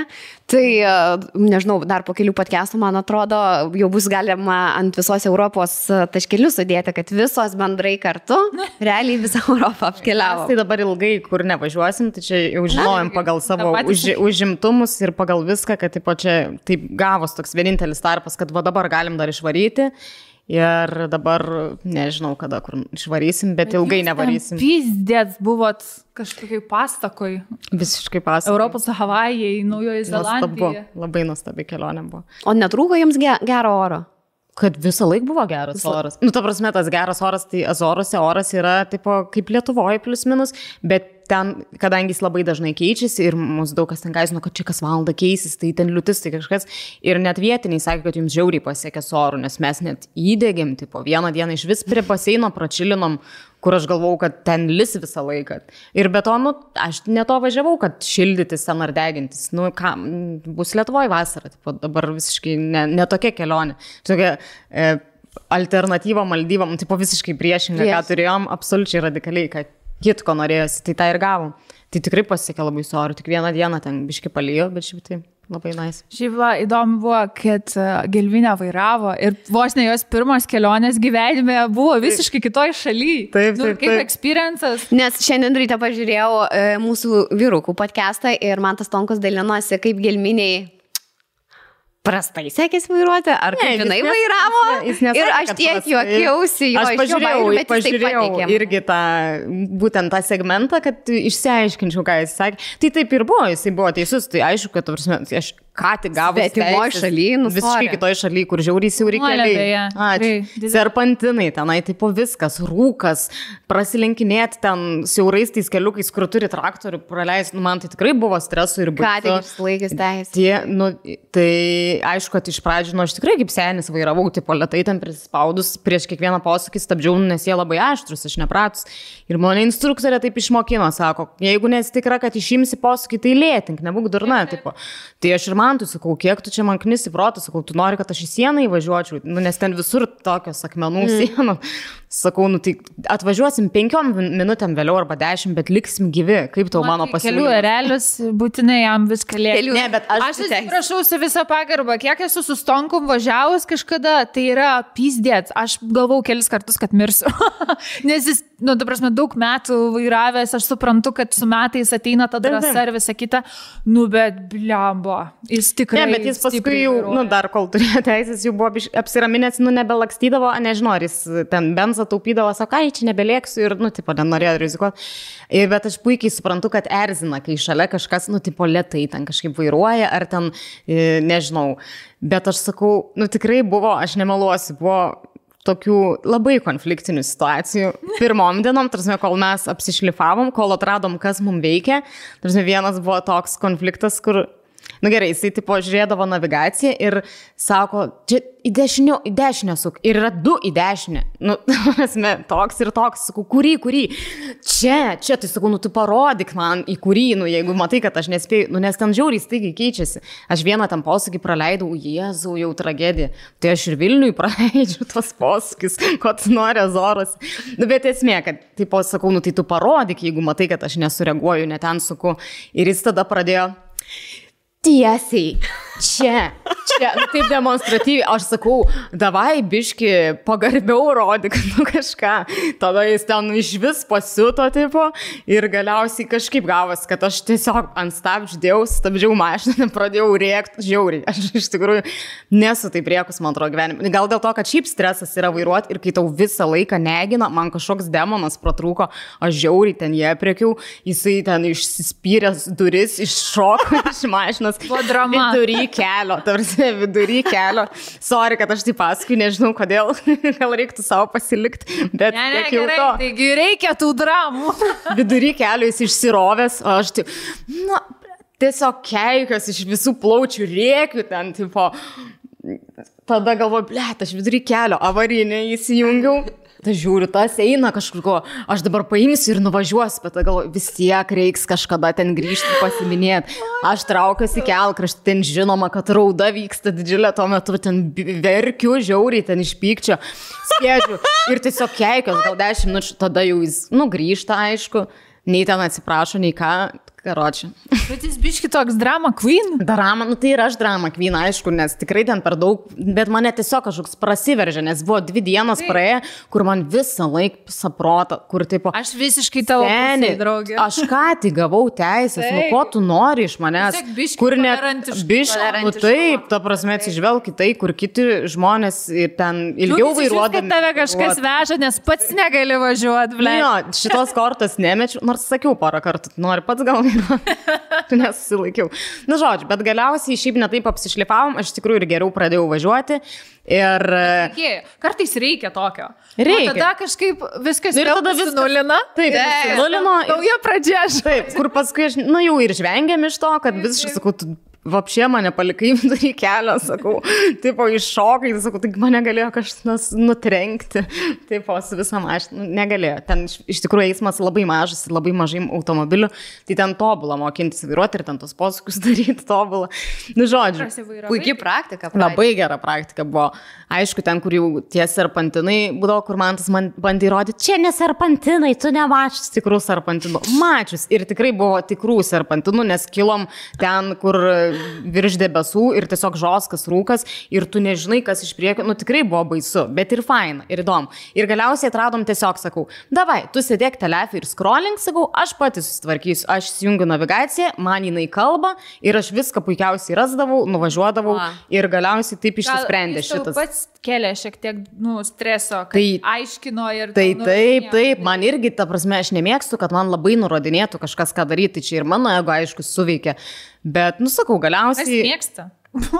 Mėgsta, bet aš nemėgstu.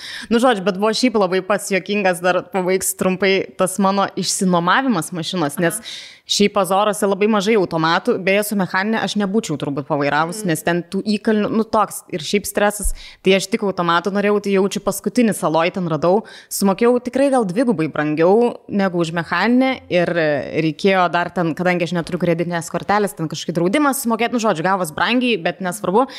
Bet esmė, kad aš ant tiek bijau, kad, tipo, man jos net neduos dėl to, kad mano teisės prieš dieną padarytos. Realiai, aš buvau tik jas va čia podcast'e pasiemusi, tipo, ir sekančią dieną jau su jom noriu ir aš tokia visa stresuoju, bet bandau neparodyti, nes galvoju, gal nepastebės, kad nepažiūrėtų. Atvažiuoja ten į tą nuomos punktą su tokiu autobusiuku, tas šiūvas, tipo, ir atidaro tą autobusiuko bagažinę. Ir, tipo, aš iš to streso. Aš tiesiog, tipo, galvoju, blėt, mes čia pasirašinėsim sutartį ir aš lipu į bagažinę. Jis mane žiūri ir aš, Dieve, tu man gelminė, kaip tu atrodai. Ir aš, tipo, nes aš buvau su kuprinytė, tai ta bagažinė, nu, ten ne bagažinė, ten tiesiog kaip galas autobusiuko, tiesiog. Tai aš ten tada pasidėjau tą kuprinę, išlipu iš tos bagažinės. Man tas žvengia ir aš tai galvoju, o Dieve, dabar dar blogiau pasirodžiu, jie man neduos tas mašinas, tikrai. O kodėl tu nusprendai? Kažką tu buvai skaičius, kad neduoda naujiems vairuotojams mašinų? Nu, turi beveik visur būti 2 metų patirtis, kad tau išnuomotų mašiną. Čia retai kur duoda, tikrai. Nu, žodžiu, tai tiesiog aš iš to streso, kad neduos. O kodėl aš įlipau į bagažinę? Nes aš pagalvojau, aš nesupratau, mes įlipom į tą mašiną ir važiavom į dar kitą vietą pasimti. Nes šiaip to aikštelėje buvo labai daug mašinų, kur kiti visi tie nuomotojai jas atidavinėjo. Ir aš galvojau, kad mes tiesiog pasirašysim sutartį. Nu, ir galvojau, gal tam bus kažkoks staliukas, nes ten nebuvo tokia kaip tiesiog normalios mašinos bagažinė, nu, kad tipo gulčiaus. Bet tokia, kur gali atsistojęs būti. Nu, žodžiu. Bet viskas gavosi gerai, nieko nenubrėžiau, nieko nepadariau, viskas. Gerai, tai jis nepastebėjo, kad tavo ką tik teisės padarytos? Ne, nu nes nieko nesakė ir aš nieko nesakiau, o gal pas juos ir nėra to reikalavimų. Bet aš bent jau kiek skaičiau, tipo, kad arba iš viso neduoda, turi būti 2 metų patirtis, arba turi mokėti ten už kiekvieną dieną dar papildomai ten rizikos kažkokį mokestį. Bet tu nemokėjai? Ne. Tai labai pasisekė. Jo, labai gerai gavosi viskas. Nu, žodžiu, bet buvo labai juokinga ir labai faina. Rekomenduotumėt Azorus? Labai, tikrai. Nes tokia nauja kryptis, sakyčiau, nelabai populiari. Jo, ir ten dar mažai labai ir tų turistų, ir vasarom ten, aišku, būna daugiau, nes ir oras geresnis, bet šiaip, nu, ypač tiem, kas mėgsta gamtą ir mėgsta, vat, haikinimą ir žalumą, tai labai rekomenduoju. Kas mėgsta miestus? Ne, nes ten nėra miestų. Nu, yra tas Ponta Delgada, tipo sostinė, bet mes jį net nevažiavom, nes ten nieko. Nu, yra kažkokių restoranų, kažko, bet mes ne to norėjom. Ten realiai dėl gamtos reikia važiuoti. Taip, tikrai. Bet gamta tikrai įspūdinga. Nuostabi. Bilietus ir nuotraukų ten prisidėjo. Labai, man tikrai labiau patiko už Maldyvus ir pigiau. Buvo daug ką veikti, jūs labai daug haikinote, ne? Pravertėte ant haiko batų. Labai, ta prasme, kur man tas ten užsidėjęs pirmą dieną, kaip patogu, aš tiesiog, kaip su kabinuos, kaip kalnuo žys ir ten mes turim varyti kažkokius ten taip, kur grinai, kad galėtume tos batus, bet šiaip žiauriai geras dalykas, iš tikrųjų man irgi labai patogu buvo ir patiko ir labai labai faina. Tai kiek kilometrų įvarėt, neskaičiavai? Aš neskaičiavau, bet ten man tas vesdavo vidurkius. Nu, tarsi būdavo, aišku, ten vieną dieną ir iš vis niekur nevarėm, tiesiog čilinom, bet, nu, ten, tarkim, ką žinau, 15 kilometrų, 10. Nu, ir žinai, kai ten kopt. Buvo ir kur ten ir 5. Nes kartais, nu, stačiau reikia daug. Taip, tai tas prailgsta. Nu, ir šiaip ten, kur dairaisi, toks, tai visą dieną realiai. Žodžiu, bet, nu, žiauriai, man tikrai įsimins visam gyvenimui šitą kelionę vien dėl to, kad aš ten vairavau. Tarsi man buvo toks kaifas ir šiaip, kad aš pradedu orientuotis pasaulyje iš tos pusės, kad aš tikrai visą maršrutą sudariau, ką mes veiksim, ką darysim, tipo ten TripAdvisory, Google reviewsai, viską ten kaip sekiau. Bet aš visiškai buvau nepasiruošus. Aš tik nuvarius kiekvieną dieną ten viską pasičekinu, nusprendžiu, varysim ten, top 10, įma ten, nu ir žodžiu. Ir kad įvedi ten, žinai, Google Maps'uose kažkokį koordinatės ir tave nuveža grinai tą tašką, kur prasideda haikas. Nu ir tipo, tas buvo žiauriai faina, kad tu laikais taisyklių ir viskas pavyksta. Nu, tipo. Tai va, tai labai, labai gerai pabuvom, nepailsėjom, pavargom, bet labai faina. Bet reikia ir tokių kelių. Jo, tikrai. Galva palsėjo šitą. Jo. Visiškai. Tu buvai su Porsche Hebra.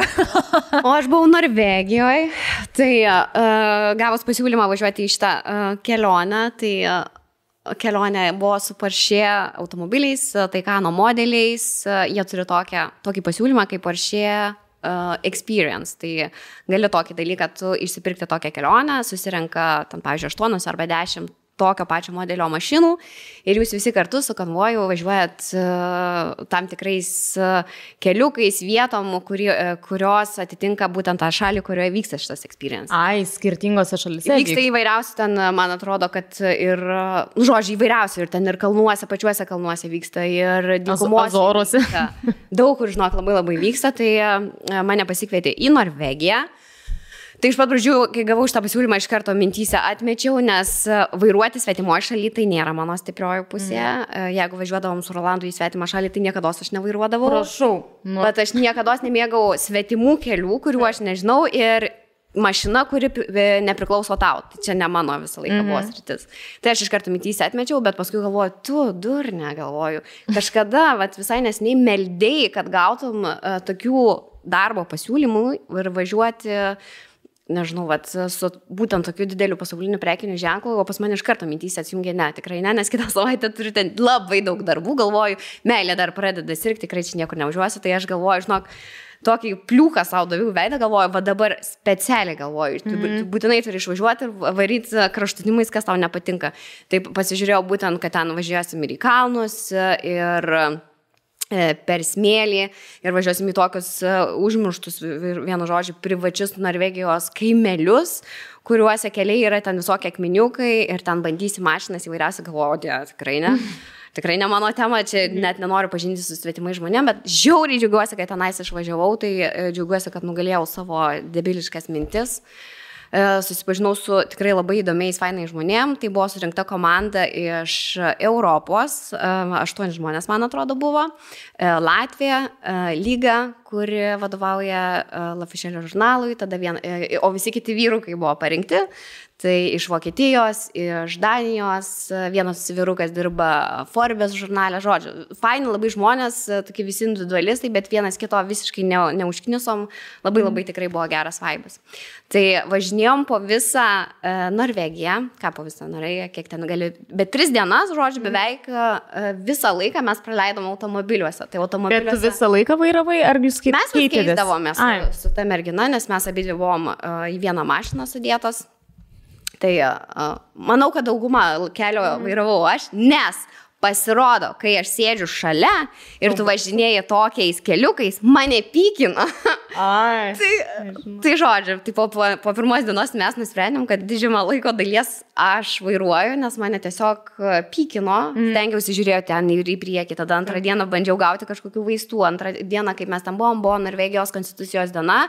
Ir visiškai, nei vaistinės niekas nedirbo, tai negavom, žodžiu, nuo pyknimo vaistų. Bet kai pati vairuoji, ne? Ne, kai aš būnu susikoncentravusi į kelią, man viskas yra gerai. Kai aš turiu gal kontrolę tos mašinos, man viskas yra gerai. Bet jeigu sėdžiu šalia ir visas, važinėjom tikrai tokiais keliais, kur tu galėtum tikrai būtent šitą automobilio markę išbandyti maksimaliai. Tai ten ir į kalnus, ir sniegynuose. Sniegynai, tai wow, kažkas tokio.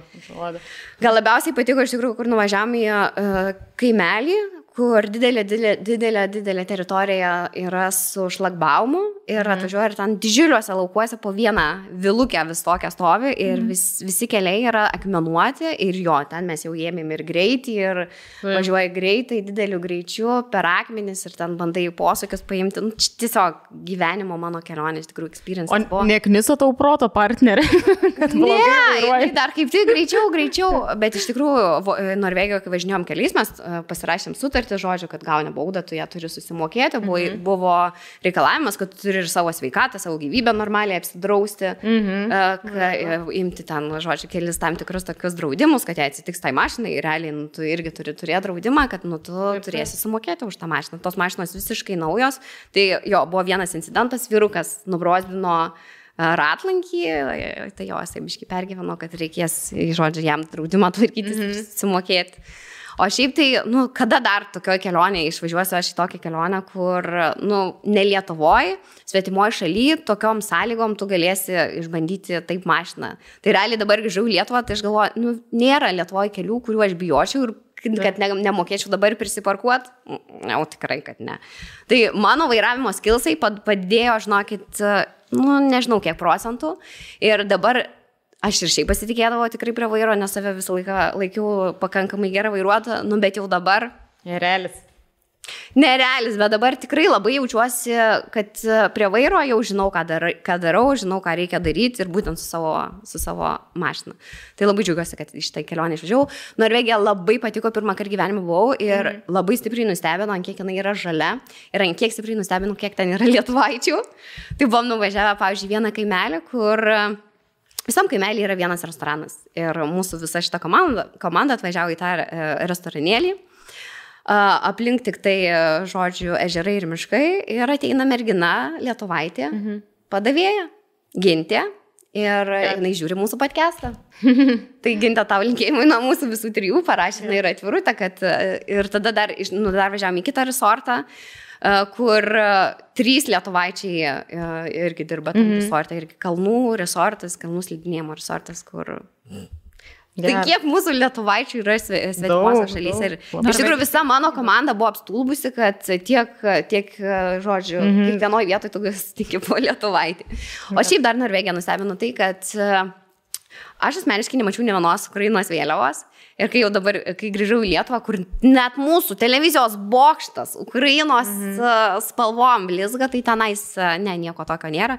Bet jeigu iš tikrųjų tu supranti, ant kiek Norvegija yra saugi šalis, ten prasidės karas, tai ten, Jesus, ten taip saugu atrodo, ta prasme, tu turi namelį, kalnų namelį, kad ten tavęs niekas neras, ten, Jėzus Marija.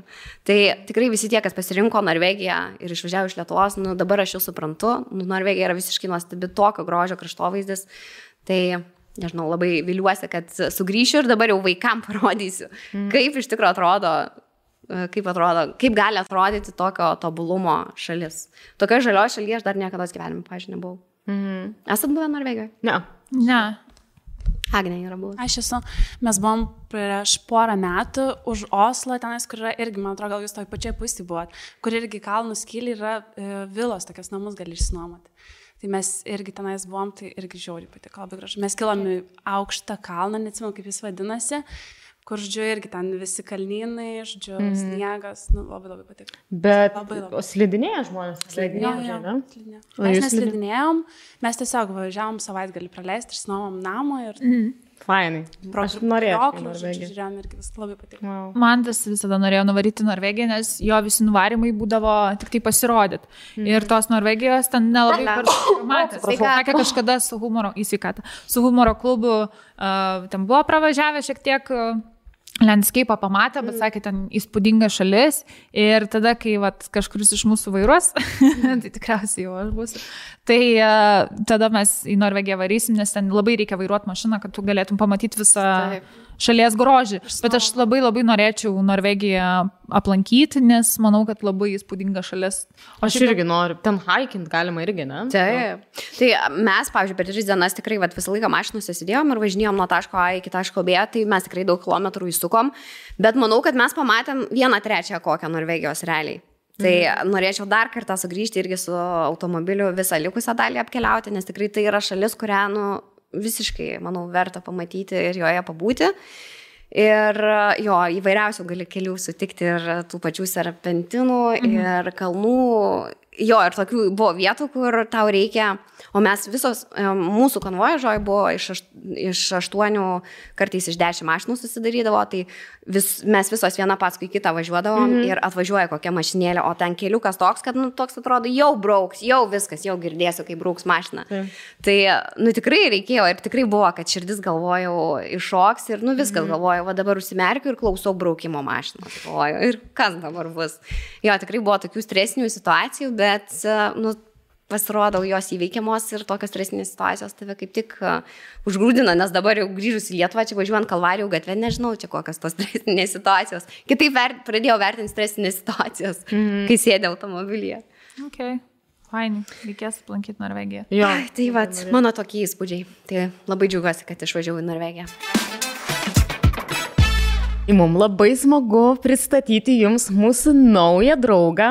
Ys mano namų stilius baldų salonai. Pagaliau baldus reklamuojam. Mes taip seniai norėjom ir dar tokie gražus ir nuostabus. Šitose salonuose jūs rasite tiek valgomojo baldų, tiek korpusinių baldų, žodžiu, viskam, kam jums reikia. Ir šitie baldai pasižymi labai moderniu ir išskirtiniu dizainu, taip pat yra labai gausu lietuvių dizainerių kūrinių.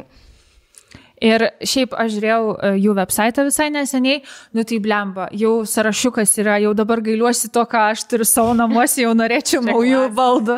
Yra labai gražių kėdžių, mačiau vieną tokį valgomąjį stalą, tai kaip meno kūrinys, tai būtinai pasižvalgykit. Kas yra dar labai smagu, kad jeigu įsigysit kažkokį baldą, tai Ys baldai gali jums pritaikyti spalvą prie jūsų interjero. Tai pasirinkti baldo alyvos spalvą galite ir tai suteiks unikalumo. Taip. Kas dar yra labai smagu, kad ne tik baldų jūs ten galite įsigyti ir visokių aksesuarų interjerui. Kaip matote, ant mūsų stalo Žiūrėkite, grožis tiesiog. Lempa nuostabi, prie visko tinka, moderni. Važas, pažiūrėkit, net toks kaip smėlio laikrodis. Kaip gali pagyninti bet kokią, nežinau, komodą ar konsolę. Aš tai labai noriu tik tai parodyti, kad mūsų žiūrovės ir žiūrovai atkreiptų dėmesį, ant kiek, pavyzdžiui, gali būti funkcionalūs aksesuarai. Žiūrėkit. 2 indeliai, realiai jūs galite naudoti, susidėti vynuoges ir susidėti riešutus, bet galite sudėti abudu į vieną. Ir šventinius sausainius susidėti per šventes. Matot? Praktiška, modernu, unikalu. Funkcionalu. Taip pat labai smagu, kad Ys mano namų stilius, taip pat galite įsigyti baldų priežiūros priemonės, kas yra irgi labai labai svarbu, jeigu norite, kad jūsų baldai tarnautų ne vienerius metus, o daug metų. Tai mes turim pavyzdžiui. Čia yra tik pavyzdys. Jau man net pakuotė patinka. Čia, tarkim, yra medinių lakuotų paviršių ploviklis. Tai, tarkim, bet kokią lakuotą paviršių, tiek grindis, tiek, nežinau, kėdės, stalus. Stalą, taip. Viską galite su juo valyti. Taip pat labai labai svarbus yra tekstilės valiklis. Va, čia mes turim tekstilės valiklį, tai bet kokiai tekstiliai, kas yra svarbus su minkštais baldais ypatingai, lovos ten atlošais ir panašiai. Sofos visokios apsilaisto, apsilieja. Ir dar vieną matau, kuris irgi žiauriai aktualus, tai yra odos gaminių valiklis. Tai čia jau ne tik odiniams baldams, bet ir galit savo odinius batus ir odinės striukės pasivalyti ir rankinės. Taip pat labai smagu, kad Ys baldai bendradarbiauja su garsiais Lietuvos dizaineriais interjero, tokiais kaip Soul House ir Interdeo. Tai jų darbus galite pamatyti ekrane, šiaip labai gražus interjerai. Wow. Labai. Aš noriu įsirenginėti naujus namus. Taip. Visiškai nuo nulio. O kur dabar mums surasti? Tai jie turi savo elektroninę parduotuvę, iš tikrųjų viską galite pas juos pasižiūrėti, o jeigu norite pačiupinėti ir gyvai pakilnoti, kaip sakant, pasižiūrėti viską gyvai, kas kaip atrodo, tai Vilniuje jie turi netgi savo 2 vietas, tai yra Lukšio gatvė 32, dar kitaip mūsų toj mylimoj ir didelėj įdomus galerijoje, ir Vytenio gatvė 20. Ir jie yra jau ir Kaune, o Kaune juos galite surasti Savanorių prospekte 168. Ir dar paminėsiu, kad jų internetinis puslapis yra ysbaldai.lt. Taip, tai visur galite apsilankyti, labai smagu, kad ir Kaune atsidarė, tai kauniečiai bėkit į Ys baldai. Tai ką, dabar liko mano kelionių dalis. Gerai, žodžiu. Labai patiko tavo gestai. Nežinau, darosi, atsiprašau. Kur aš buvau? Aš aplankiau 3 šalis iš tikrųjų. Wow. Buvau Milane, buvau Barcelona ir buvau Londone. Tai jo, viskas labai greitai įvyko, visko įvyko. Žodžiu, gerai, pradedu nuo Milano. Bet labai trumpas įsiterpimas, bet tu parskrisdavai į Lietuvą? Buvo taip, skridau į Milaną, neskridau su mama, tada grįžau į Lietuvą, tada iš Lietuvos skridau į Londoną, iš Londono į Barceloną, iš Barcelonos į Londoną ir gal į Lietuvą. Wow. Toks buvo. Didingas. Žodžiu, tai pirma kelionė buvo Milaną, niekad nebuvau buvus Milane, nors, esu buvus Italijoje prieš tai, bet visada norėjau aplankyti, bet visi, ką čia tas Milanas. Ir galvoju, kaip čia dabar padaryti, kad aplankyti Milaną, kad, ilgai nebūt ir pagalvojau, reikia mamą pasimti. Ir čia buvo tokia kaip ir mano dovana jai, nes aš, kai buvo COVID-as, jai buvo 60 metų, jubiliejus ėjo ir ten negalėjom nei išvesti, nei kažkur išvykti. Tai aš buvau prisižadėjus įsivežti savo mamą į kelionę. Šiaip labai geras jausmas, labai smagu savo tėvus nustebinti ir įsivežti kažkur, tai kartais tai padarau. Tai žodžiu, mes išvarėm į Milaną ir manau, kad labai puikia destinacija, jeigu su tėvais esi, su mama ypatingai, nes ten visokių parduotuvėlių yra ir panašiai. Ir nėra taip, kad ten reikia kiekvieną dieną, visą dieną kažkur keliauti, kad viską pamatytum, žodžiu, ten viskas vos ne vienoje vietoje. Tai, sakau, labai gera destinacija su mamom. Ir mano mamai labai patiko. Ir mes Airbnb su mamai jau ten šalia buvom tam Duomo. Tai visiškas centras. Tai vaikščiom visur ir apsilankėm toj katedroj. Ir nežinojau, kad tiek daug laiptų yra, kad užsilipti tenai ant to stogo. Ir, su mama variau. Ir jau mano mama metuose. Ir, žinai, nesitikėjo ir jinai. Tai aš tokias, gerai, mama, pastovim. Aš ten prakaitai nuvalau. Sakau, viskas pastovim, viskas gerai. Bet mano mama įveikė, pasirodo, ten yra 900 laiptelių. Aš nejuokauju, aš googlinau. Tai iš viso kelinto kelti, aš neįsivaizduoju. Bet man ten atrodė, nesibaigė tas eina, aš net neįsivaizduoju. Tiek rašė Google. Gali būti mažiau, galbūt ne taip paguglinau. Gal ir daugiau, kas žino. Bet iš tikrųjų tai buvo daug. Kiek laiko lipot? Ilgo. Iki pačio stogo. Iki pačio stogo, kur vaikščioju ir tada dar užsilipi ir toksai biški pasviręs net yra. Tas stogas. Ir ten žmonės tiesiog atsisėdė, čilina ir panašiai. Tai žodžiu, tai čia toks buvo pratimas, tai buvo streso, viškai galvojau, mama neužlips vienu momentu. Bet nieko, pasėdėjom, palsėjom ir užlipom, viskas gerai buvo. Labai gražus vaizdas atsivėrė Milano. Ir šiaip ta katedra įspūdinga buvom ir viduj. Labai paliko įspūdį. Visada norėjom aplankyti. Tai va, po to buvo šopinimuosi. Ką gero, nukoviai? Nukoviau tai, ką po to palikau. Tai po to dar papasakosiu, nes čia Barselonos istorija. Bet šiaip pasivaikščiam smagu, iš tikrųjų tas visas, ta plaza, net nežinau kaip pavadinti, labai įspūdinga ir ten tie restoranai, itališkas maistas labai fainas.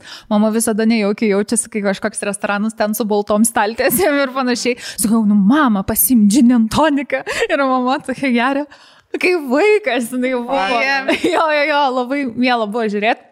Tai va, tai toks buvo kelių dienų išsprukimas, labai smagiai praleidom laiką, pabondinom su mama, tai užskaitau Milaną. Sakyčiau, net oras blogas nesugadinęs, mes tik skridom ir pradėjo lyti ir nesustojo.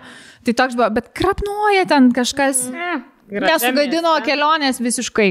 Tai aš užskaitau tavo dovaną mamai, žiauriai gera. Taip, aš jau ir matot, buvau prižadėjus, jau 60-metis, come on, jubiliejus. Tai reikia pasitemti. O kaip skrydis jai? Neprailgo?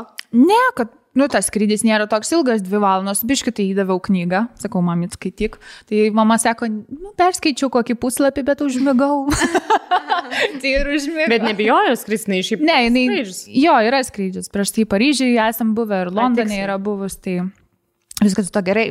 Tai vat.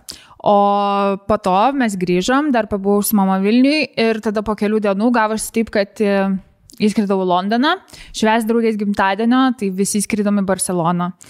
Ir ten buvo tusai plotai vakarėlį ir fiestas.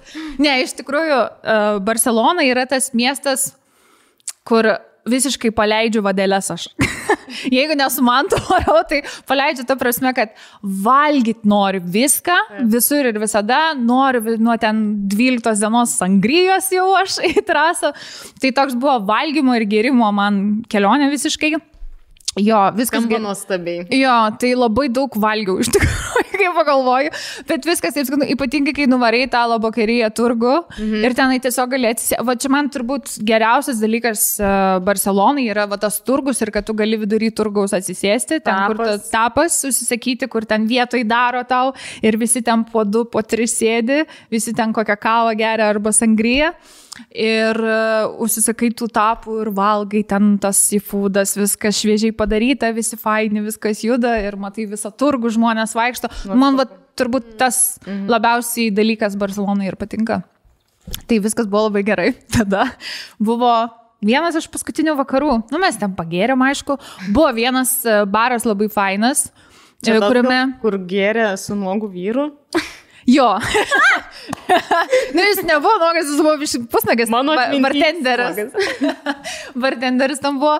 Žodžiu, jeigu norėsit kada Barcelonai į gerą barą nueit, tai turiu 3 barus. Kreps vadinasi Alborn, tai ten krepes kepa, bet buvo tas baras, kur ten bartenderiai ir nusirengė. Iš tikrųjų, jeigu duodi 20 eurų, tai padavėjos, bartenderės, jos nusima savo maikę ir lieka ant liemenuko. Jeigu joms duodi arbatpinigių 20 eurų. Jo, ten yra kaina net surašyta jo. Tai mano vidinė feministė pasimet. Mano irgi. Kaip ir faina. Bet ir biščiai tą patį daro. Tai tada gerai. Bet ten yra fun, žinai, ten ledukus mėto, muzika garsiai groja, ten kažką pašoka, pavaibina. Nu, biškai kitaip negu, aš sakyčiau, pas mus Lietuvoje labai šito trūksta, kad barmenai labiau atsirengtų, nusirengtų ir daugiau tą vakarėlių. Bet jie turėtų būti iš tikrųjų ir entertaineriai tokie, kaip animatoriai, kur vaikams viešbučiuose būna. Man ten kažkokį kokteilį padaro, ačiū. Nu, kažkoks turi... Vieną dirba šitas baras, kur tu dabar sakai? Jisai, man atrodo, nuo kokių 6 jau dirba, taip vakaro, nuo 7. Ir tada jau ilgai. Tai va, aš jį rekomenduoju, tada dar yra toksai bar Paradiso, jisai ten vienas garsiausių barų Europoje paskelbtas vienu geriausiu, ten tas toks, kur slepiasi ateini į sumuštinių parduotuvę. Slaptas įėjimas. Jo, ir yra tas duris. Taip, ir ten įeini ir labai labai gražus ir ten labai tokius kūrybiškus kokteilius daro, aptarnavimas labai fainas, barmenai irgi labai faini. Ir yra dar toks bar Sauvage. Tai va, 3 barai. Jeigu nesat buvę, aplankykit būtinai. O šitas trečiasis, kuo išsiskiria tau? Jisai, nu irgi, barmenai faini, gėrimai geri ir toks vaibelis, ten toj barų gatvėje yra. Buvo dar tokia pizzerija, toj gatvėje, blemba bernai kokie geri. Nu, tau ispanai tiesiog. Ai, tiesiog. Gal pradėkime nuo to. Jie tą pizzą šildą tokia, aš su pizza paimčiau. Aiste, gal ant kūno jis galėjo pašildyti savo tą pizzą, ne? Tai va, tai šiaip gražus bernai ir policininkai labai gražus, bet čia galėsim dar prie šito. Labai įdomu. Trumpas klausimas. Kokios kokteilių kainos? Sakyčiau, plius minus. Plius minus, kaip Lietuvoje, gal keliais eurais brangiau. Taip, 12, 11, 10. Jo, ten priklauso, aišku, kokį kokteilį užsisakys, jeigu ten kažkoks labai mandras, nes, nu, tose knygutėse visokių yra, tai taip. Gal tas bar Paradiso yra brangiausi kokteiliai, bet jau ten jau to reikia tikėtis. Rojuje. 15, jo, kokia eurų, 17, taip, bet jau ten su performansu kartais kokteilius atgauni. Mane iš karto už influencinai su šių barų, kur nusirengia vyrai. Taip, nusirengia vyrai ir blynai. Gerai, kitas klausimas, dar paskutinis šiam momentui, įsimintiniausias patiekalas iš Barsos. Ką valgiai? Ką valgiau? Aš iškart sakau... Kad daug ir skaniai, tai va įdomu, kas įstrigo. Tiesiog tapas. Užsisakyti tapas. Man kažkodėl įstrigė yra pimientas de padron, tai yra tie žali pipiriukai. Ir buvo jo, jie vienoj vietoj turgui, jie buvo žiauriai gerai iškepti. Nu, aš tiesiog tirpa burnoji, žinot, toks jausmas. Tada, aišku, visas seafoodas, kalmaras, ten aštunkojis, krevetės, viskas, ką jie kepa. Irgi, patatas bravas. Nu, viskas, ką jie daro savo tradiciškai, tortilija, nu nežinau, visi šitie dalykai yra... Aš manau, tiesiog ispanų kultūra yra tavo. Maistas, tiek vyrai. Maistas, vyrai ir vyrų kultūra. Viskas buvo labai super. Ir tada atėjo tas vienas paskutinių vakarų. Žodžiu, ten mano draugė, kadangi barų atmosferui dirbus daug metų, tai jinai labai daug pažinčių turi. Ir ten vienas jos buvęs bendradarbis ar kažkas tokio, jisai dirbo W tokiam viešbutį. Gal žino, tokiam būrė tokiam. Nu, tas, tipo. Aš ten niekad nesu buvus ir niekad neplanavau būti. Kiek aš esu girdėjus, kad ten Shakira turi savo apartmentus, jo. Jie kažkur ten aukščiausiam aukšte, aš irgi kažką apie tai girdėjau, jo. Tai žodžiu, mes nuvarom tenai, atstovėjom eilę, ilgai gan, sakyčiau, valandą laiko. Ir karočiai ten užkelia tave į 26 berods aukštą su liftu. Nu ir jau ten turėtų būti pizdėts, nes jau išgirta, tai wow. Įeinu. nu toks biški Salento vaibas. Geras. Girti Britai, belekiek girtų Britų. Ir tie tokie, kur prie tavęs prieis ir tau kažką, žinai, jau iškart sakys. Ir, žinot, labai priminė, kai man buvo 18, ten 19, aš tik atvarius į Londoną, variau ten centre, nežinau net kur tūsinti ir aš nieko iš vis nežinojau. Ir ten eini belė kur ten. Ir va toks vaibas, kur nieko nėra, tiesiog šviesos, baras ir didžiais groja. Bet tuos tokius hitus, net ne kažkokia, nu, Lietuvoje tai sakau, kažkas Salento, Pabo Latino, gal Pabo Latino net geriau atrodo iš tikrųjų. Ir mane nustebino, nes yra tik vaizdas, kur turi matyti, nu, visą Barceloną tau atsiveria. Bet tą gražų vaizdą mato tik išrinktieji, tik tie, kurie staliukus pasiėmė į VIP.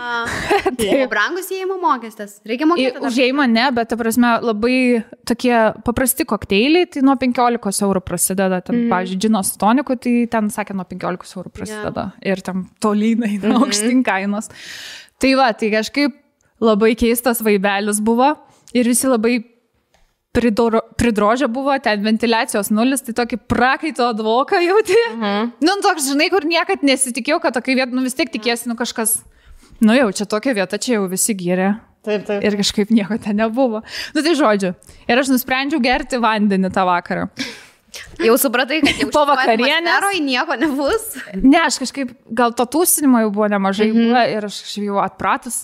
Taip. Nežinau, nu, tai geriau vandenį ir, žodžiu, tam trečią kažkada išėjom, jau ten užsidarė, man atrodo. Ir kompanija sugalvojo daryti paplūdimį. Jie ten norėjo nuogi plaukioti. Aš nesigilinsiu, tai aš ten nebuvau. Ir aš sakau, aš varom namo. Įsikviesti, nu, kažkur susirasti taksi ir viską. Ir viena mergina iš kompanijos, kuri buvo Ispanija, sako, aš irgi varau su tavim. Nu, bet jinai jau buvo tokia, nu, į piešus gerai. Taip. Sakau, gerai, varom. Ir mes ieškojom ilgai to taksi pasigauti. Ir ačiū Dievui, juos radom, bet ten klaidžiojom toj Barcelonet, prie Barcelonetos ten gan ilgai, kol suradom. Nu ir sėdom mes į taksi. Ir važiuojam to taksi. Ir tai merginai, nu, blogo pasidarė, nu, suprantama. Ir jinai važiuojančios mašinos duris atidarė ir pradėjo nuvemti, žinai. O greitai važiavo mašina? Nu, gan greitai. Ir tas taksi vairuotojas iš karto, žinai, stabdyti pradėjo rėkti. Sako, pay and leave. O, Dieve. Jo, o ta mergina, nu, jai tikrai bloga pasidarė, viskas suprantama. Jinai tiesiog iš tos mašinos vos neiškrito ir varė ant to bordiūro ir taip, nu, pradėjo tiesiog vemti. Vėmė, kiek matė. Nu ir aš, tipo, turėjau kaip tik telefoną rankai ir aš tokia, kas čia daras. Greit sumokėjau su Apple Pay ir išbėgau paskui ją, nes jinai ten ir varė. Aš galvoju, gal žmogui reikės pagalbos kažką. Ir mes dar nebuvom privažiavę mūsų gyvenamosios vietos, žinai. Nu ir viskas. Ir aš einu, vedu ją namo, mes jau ten užsiropšiam viską, reikia į savo Airbnb. Ir aš taip atsisėdu ant lovos. Kur mano rankinukas? Jo, tai rankinė liko pas taksistą back of the seat. Aha, bet tai tu turėjai jo kažkokius galima atsekti. Tai aš noriu pasakyti, ne, mano raktai buvo kišenį, tai buvo kortelė, ne raktas, bet kortelė.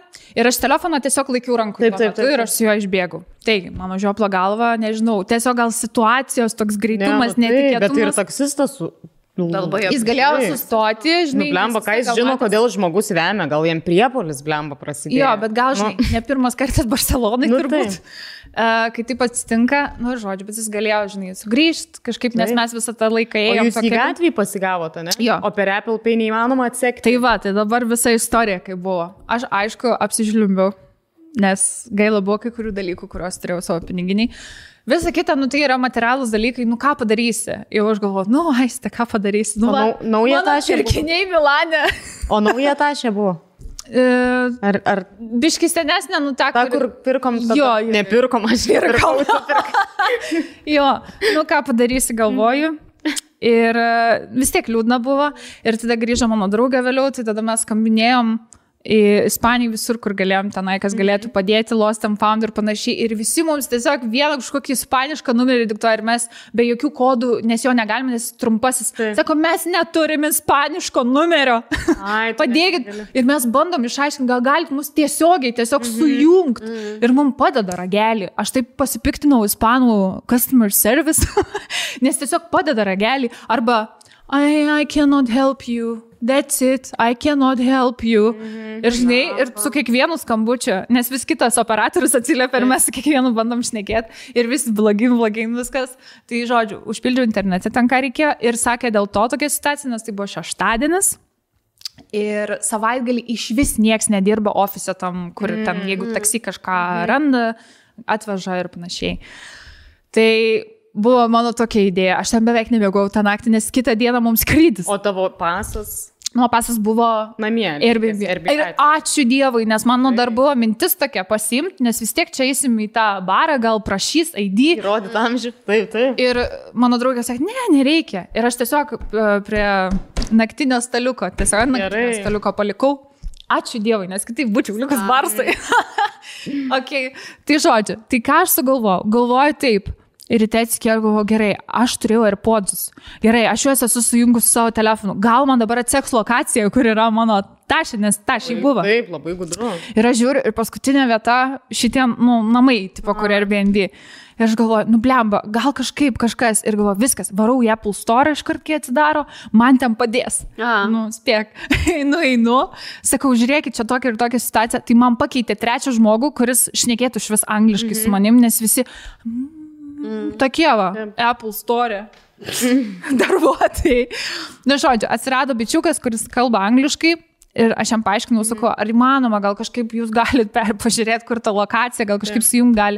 Sako, atsiprašom, bet su ausinėm yra taip, jeigu tai nėra iPadas, tai nėra iPhone'as, yra taip, kad bet kas gali paimti tas ausinės ir tiesiog su Bluetooth prie savo telefono prisijungti ir jau tu niekada tos lokacijos nepamatysi. Ir tai yra biškai kitoks dalykas. Kaip suprantu, dabar naujos tos ausinės jau turi šitą funkciją, kad jie susekt galima kitaip, bet maniškės buvo senesnės, tai nesusekė ir aš tokia liūdna, jau viskas galvoju, čia buvo mano vienintelė viltis, dar gal kažką surasiu.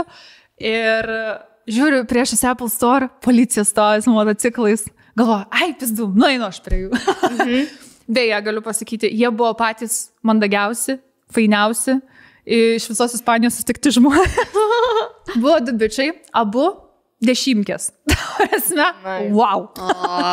Abu su motociklais, su uniformom. Su akinukais raivanais. Bet šiaip apskritai kaip žmonės labai faini buvo, nes jie tokie, sakau, čia tokia situacija, jiems viską papasakau ir jie gerai. Kokią informaciją turi, aš jiems parodau, iš Apple Pay yra licenzijos numeris to taksi.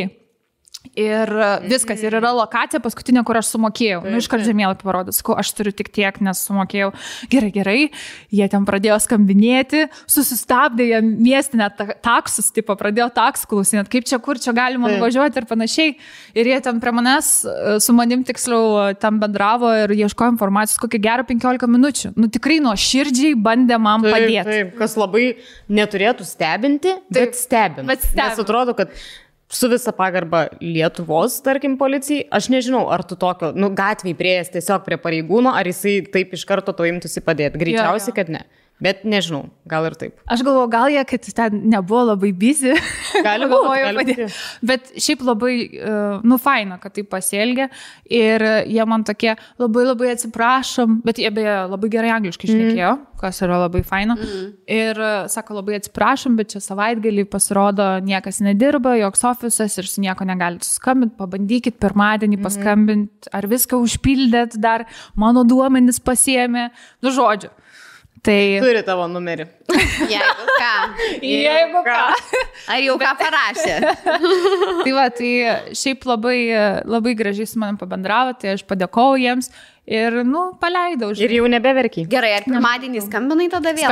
Pirmadienį, skambinau antradienį ir man pasakė, ne, kol kas jokios informacijos neturim. Jeigu mes kažką turėsim, mes jums pranešim ir dar paklausim manęs, ar aš užpildžiau visus ten su visais, nes ten yra forma speciali, kur turi su visom aplinkybėm, kaip viskas įvyko, kur, kada, data, kokie daiktai buvo, viską prašyt.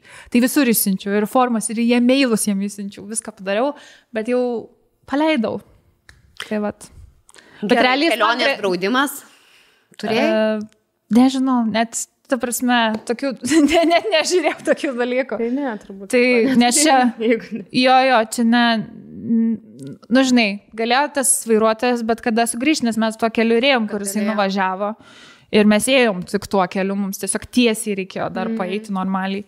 Tai, žinai, bet čia tiesiog taip yra, gal jis nepamatė, kažkas įsėdo, kažkas pasiėmė, tiesiog. Ar buvo kažkokių, pagal ką galima atsekti, tipo, kas tu, nežinau, kažkas su vardu ir pavardu? Buvo mano kortelės visos, tai mano banko kortelė su vardu pavardu. Ir aš tokia galvoju, gal man Facebook'e kas nors parašys, nes, pavyzdžiui, Lietuvoje taip daro, jeigu pameti kortelę. Bet tai jie tikrinu kiekvieną dieną, nieks kol kas neparašė. Reikia tikėtis geriausio, bet iš tikrųjų, teisingai pasakai, čia yra daiktai, bet kaip suprantu, ten kažkas dar tau svarbaus. Buvo biškai sentimentalus dalykas, tai gaila, kad jį praradau, bet ką darysi, toks gyvenimas. Tai va, būkite atidus, kartais taip gyvenime atsitinka, likau, aš nežinau, palikau daiktus tikriausiai, arba mane biškiai apvogė, nežinau, nes visada sakau, tas vairuotojas tikrai galėjo sugrįžti. Ten taip, juo labiau jisai, jeigu yra kortelės, jis visada gali. Arba jeigu geras žmogus surado tą rankinuką, tai jis tiesiog būtų paėmęs ir parašęs į... Bet sakė, Ispanijai nedaro to. Aš kalbėjau su Ispanija, jis sakė, kad nelabai čia veikia. Dar kalbėjom apie tą vagių gatvę, liktyčią per Barceloną. O šiaip esu apstulbus, kad pagal tavo darytą pavedimą negali surasti, bet surado kokią įmonę, pavyzdžiui. Bet matai, bet čia yra tiesiog miesto taksi. Tai yra miesto taksi Barcelonos, kurie važiuoja tie geltoni su juodu ir juos pasigauna kelyje. Taip, jų yra wow. O papasakot, kaip atrodo taksistas, neįsidėmėjai, aišku, tokio. Ne, nelabai aš jį įsidėmėjau. Tai... Ir nemanau, kad tam. Piktas buvo. Taip, aš turiu tokią draugę, kuri bet kur, ar Lietuva, ar užsienis, sako, jeigu aš įsėdu taksi, aš prieš sėdant visą laiką nusifotkinu numerius. Aš dabar išmokau savo pamoką, tai jeigu taip taksi ir mokiu kortelę, nes dažniausiai jau dabar visur gali mokėti, tarkim ir Barcelonai, tai visada kvitą pasimkit. Nes kvitė yra absoliučiai visa informacija to taksi. Laikas. Tu, aišku, net nepagalvoji tokio, ne, kad pasimkit. Tuo momentu. Jo, aš išbėgau. Toks mokėjau, išgirdau tą ting. Ir išbėgau. Tai žodžiu. Tai tokia ta kelionė Barcelona. Bet po to sekė kelionė į Londoną. Aš šiaip džiaugiausi labai, kad... Žiūrėk, ir iškalbėsiu, kad man tai buvo labai gera kelionė į Londoną, nes jis pastovi man ten, Londonas, man kaip nepatinka tas Londonas, ką jūs ten randant tam Londone? Ir ką, ir jis rado Londone ir pats jau, Dieve, koks nuostabus. Mačiau, kur sakė, kad atsiemu visus žodžius apie Londoną. Taip. O kas tai pakeitė jo nuomonę? Jisai apsigyveno, matai, kai jis anksčiau jis dažniausiai varydavo į pasirodymus ir ten gyvendavo rytų Londone, biški toliau nuo centro ir biški kitaip būdavo, nes ir laiko maža būdavo pamatyti kažką Londone. Tai jie tiesiog varydavo. Daug pagerimų būdavo vietoj to. Ir kažkaip gal tiesiog nematė to centro gražaus ir dalykų, kuriuos tu gali pamatyti, dalykų, ką tu gali suvalgyti, nes ten irgi ten varydavo turbūt, Kebabinė, aišku. Arba Nandos. Tai būdavo tie restoranai, kur tiesiog padirbi, suvalgai, vėl grįžti į viešbutį ir viskas. O čia buvo jau tokia policinė tokia kelionė. Tai centre apsigyveno, labai norėjo centre gyventi. Bet jisai važiavo pirmą vienas, tada tu atvarė, ne? Jo, nes jisai varė į vieno komiko pasirodymą. Jis labai norėjo jį pamatyti gyvai, tai pamatė jį, labai džiaugiasi. Tada susitiko su vienu komiku lietuviu. Ir tada... susitiko su mano draugais. Žodžiu, jam labai patiko visas šitas experiences, tai sakė, ten varė į visus muziejus įmanomus. Jo, ten, žodžiu, valgė jis ten, man tik siunčia nuotraukas, ką dar geriau suvalgė. Tai žodžiu, aš džiaugiausi dėl jo. Tai aš atvariau, kaip tik buvo Eurovizijos finalo galas, kai atvariau į Londoną. Tai po to jau turėjom laiką kartu, tai Mandelis ir apsipirko. Jau maišai didžiausi. Jau, sakau, kaip Pretty Woman, jau jas tą dieną, nes aš stačiau vakarienę, viską nusipirko jisai ir toks jau maišta. Labai juokinga buvo. Tai va, tai gerai praleidom laiką, šiaip sutikom irgi lietuvių. Tai kas labai patiko, kad blemba, kokie draugiški lietuviai buvo, eina savo. Jo, mes Azoros irgi labai fainai porelės pažinom. Beje, tave fotkino fotografija. Gerai, pasakyk. Tai linkėjimai, jeigu žiūrit. Tai aš manau, kad Mantas jau pakalbėjo apie tai, bet aš irgi noriu nuo savęs pasakyti, Tomai, ačiū tau labai, beje, visi, kas būsit šordi, čia nuvarykite dišumą, tai vienas geriausių restoranų, indų maisto, tikrai, ką aš esu valgęs, Indijų nebuvo taip skanu, kaip dešau. Tai ir buvo lietuvis Tomas, kuris labai fainas, jisai atnešė man tai dar tokį Romo gėrimo. Mums įdėjo kulinarinę knygą, kaip daryti tos patiekalus. Ribos ten yra, nors yra. Viską yra. Ir ta prasme, viskas buvo on the house. Ir mes tokie, what? Kodėl? Žiauriai smagu buvo. Tai ačiū tau, Tomai, ir šautautas didžiulis. Ir sakau, būtinai apsilankykit, šiaip dušume, nes ten ir eilės būna. Yra tikrai verta dėl ko, nes labai labai skanu. Ir po to dar, kai buvom viešbutis, sutikom kitą lietuvę, žodžiu, buvo... Dirba tenais? Jo, nei restorane dirbo, tai labai visi draugiški, visi mieli, faini. Kalbėjom, kaip viskas ten po Brexito pasikeitė. Tai sakė, jo, kainos kyla. Ir sakė, kai Brexitas prasidėjo, tai labai daug dalykų logistiškai neturėjo net. Jeigu ten kažko reikėdavo restoranams ir panašiai, nes tuo metu buvo sustojęs net logistika, jo tiekimas, nes vairuotojai ten, žodžiu, problemų buvo.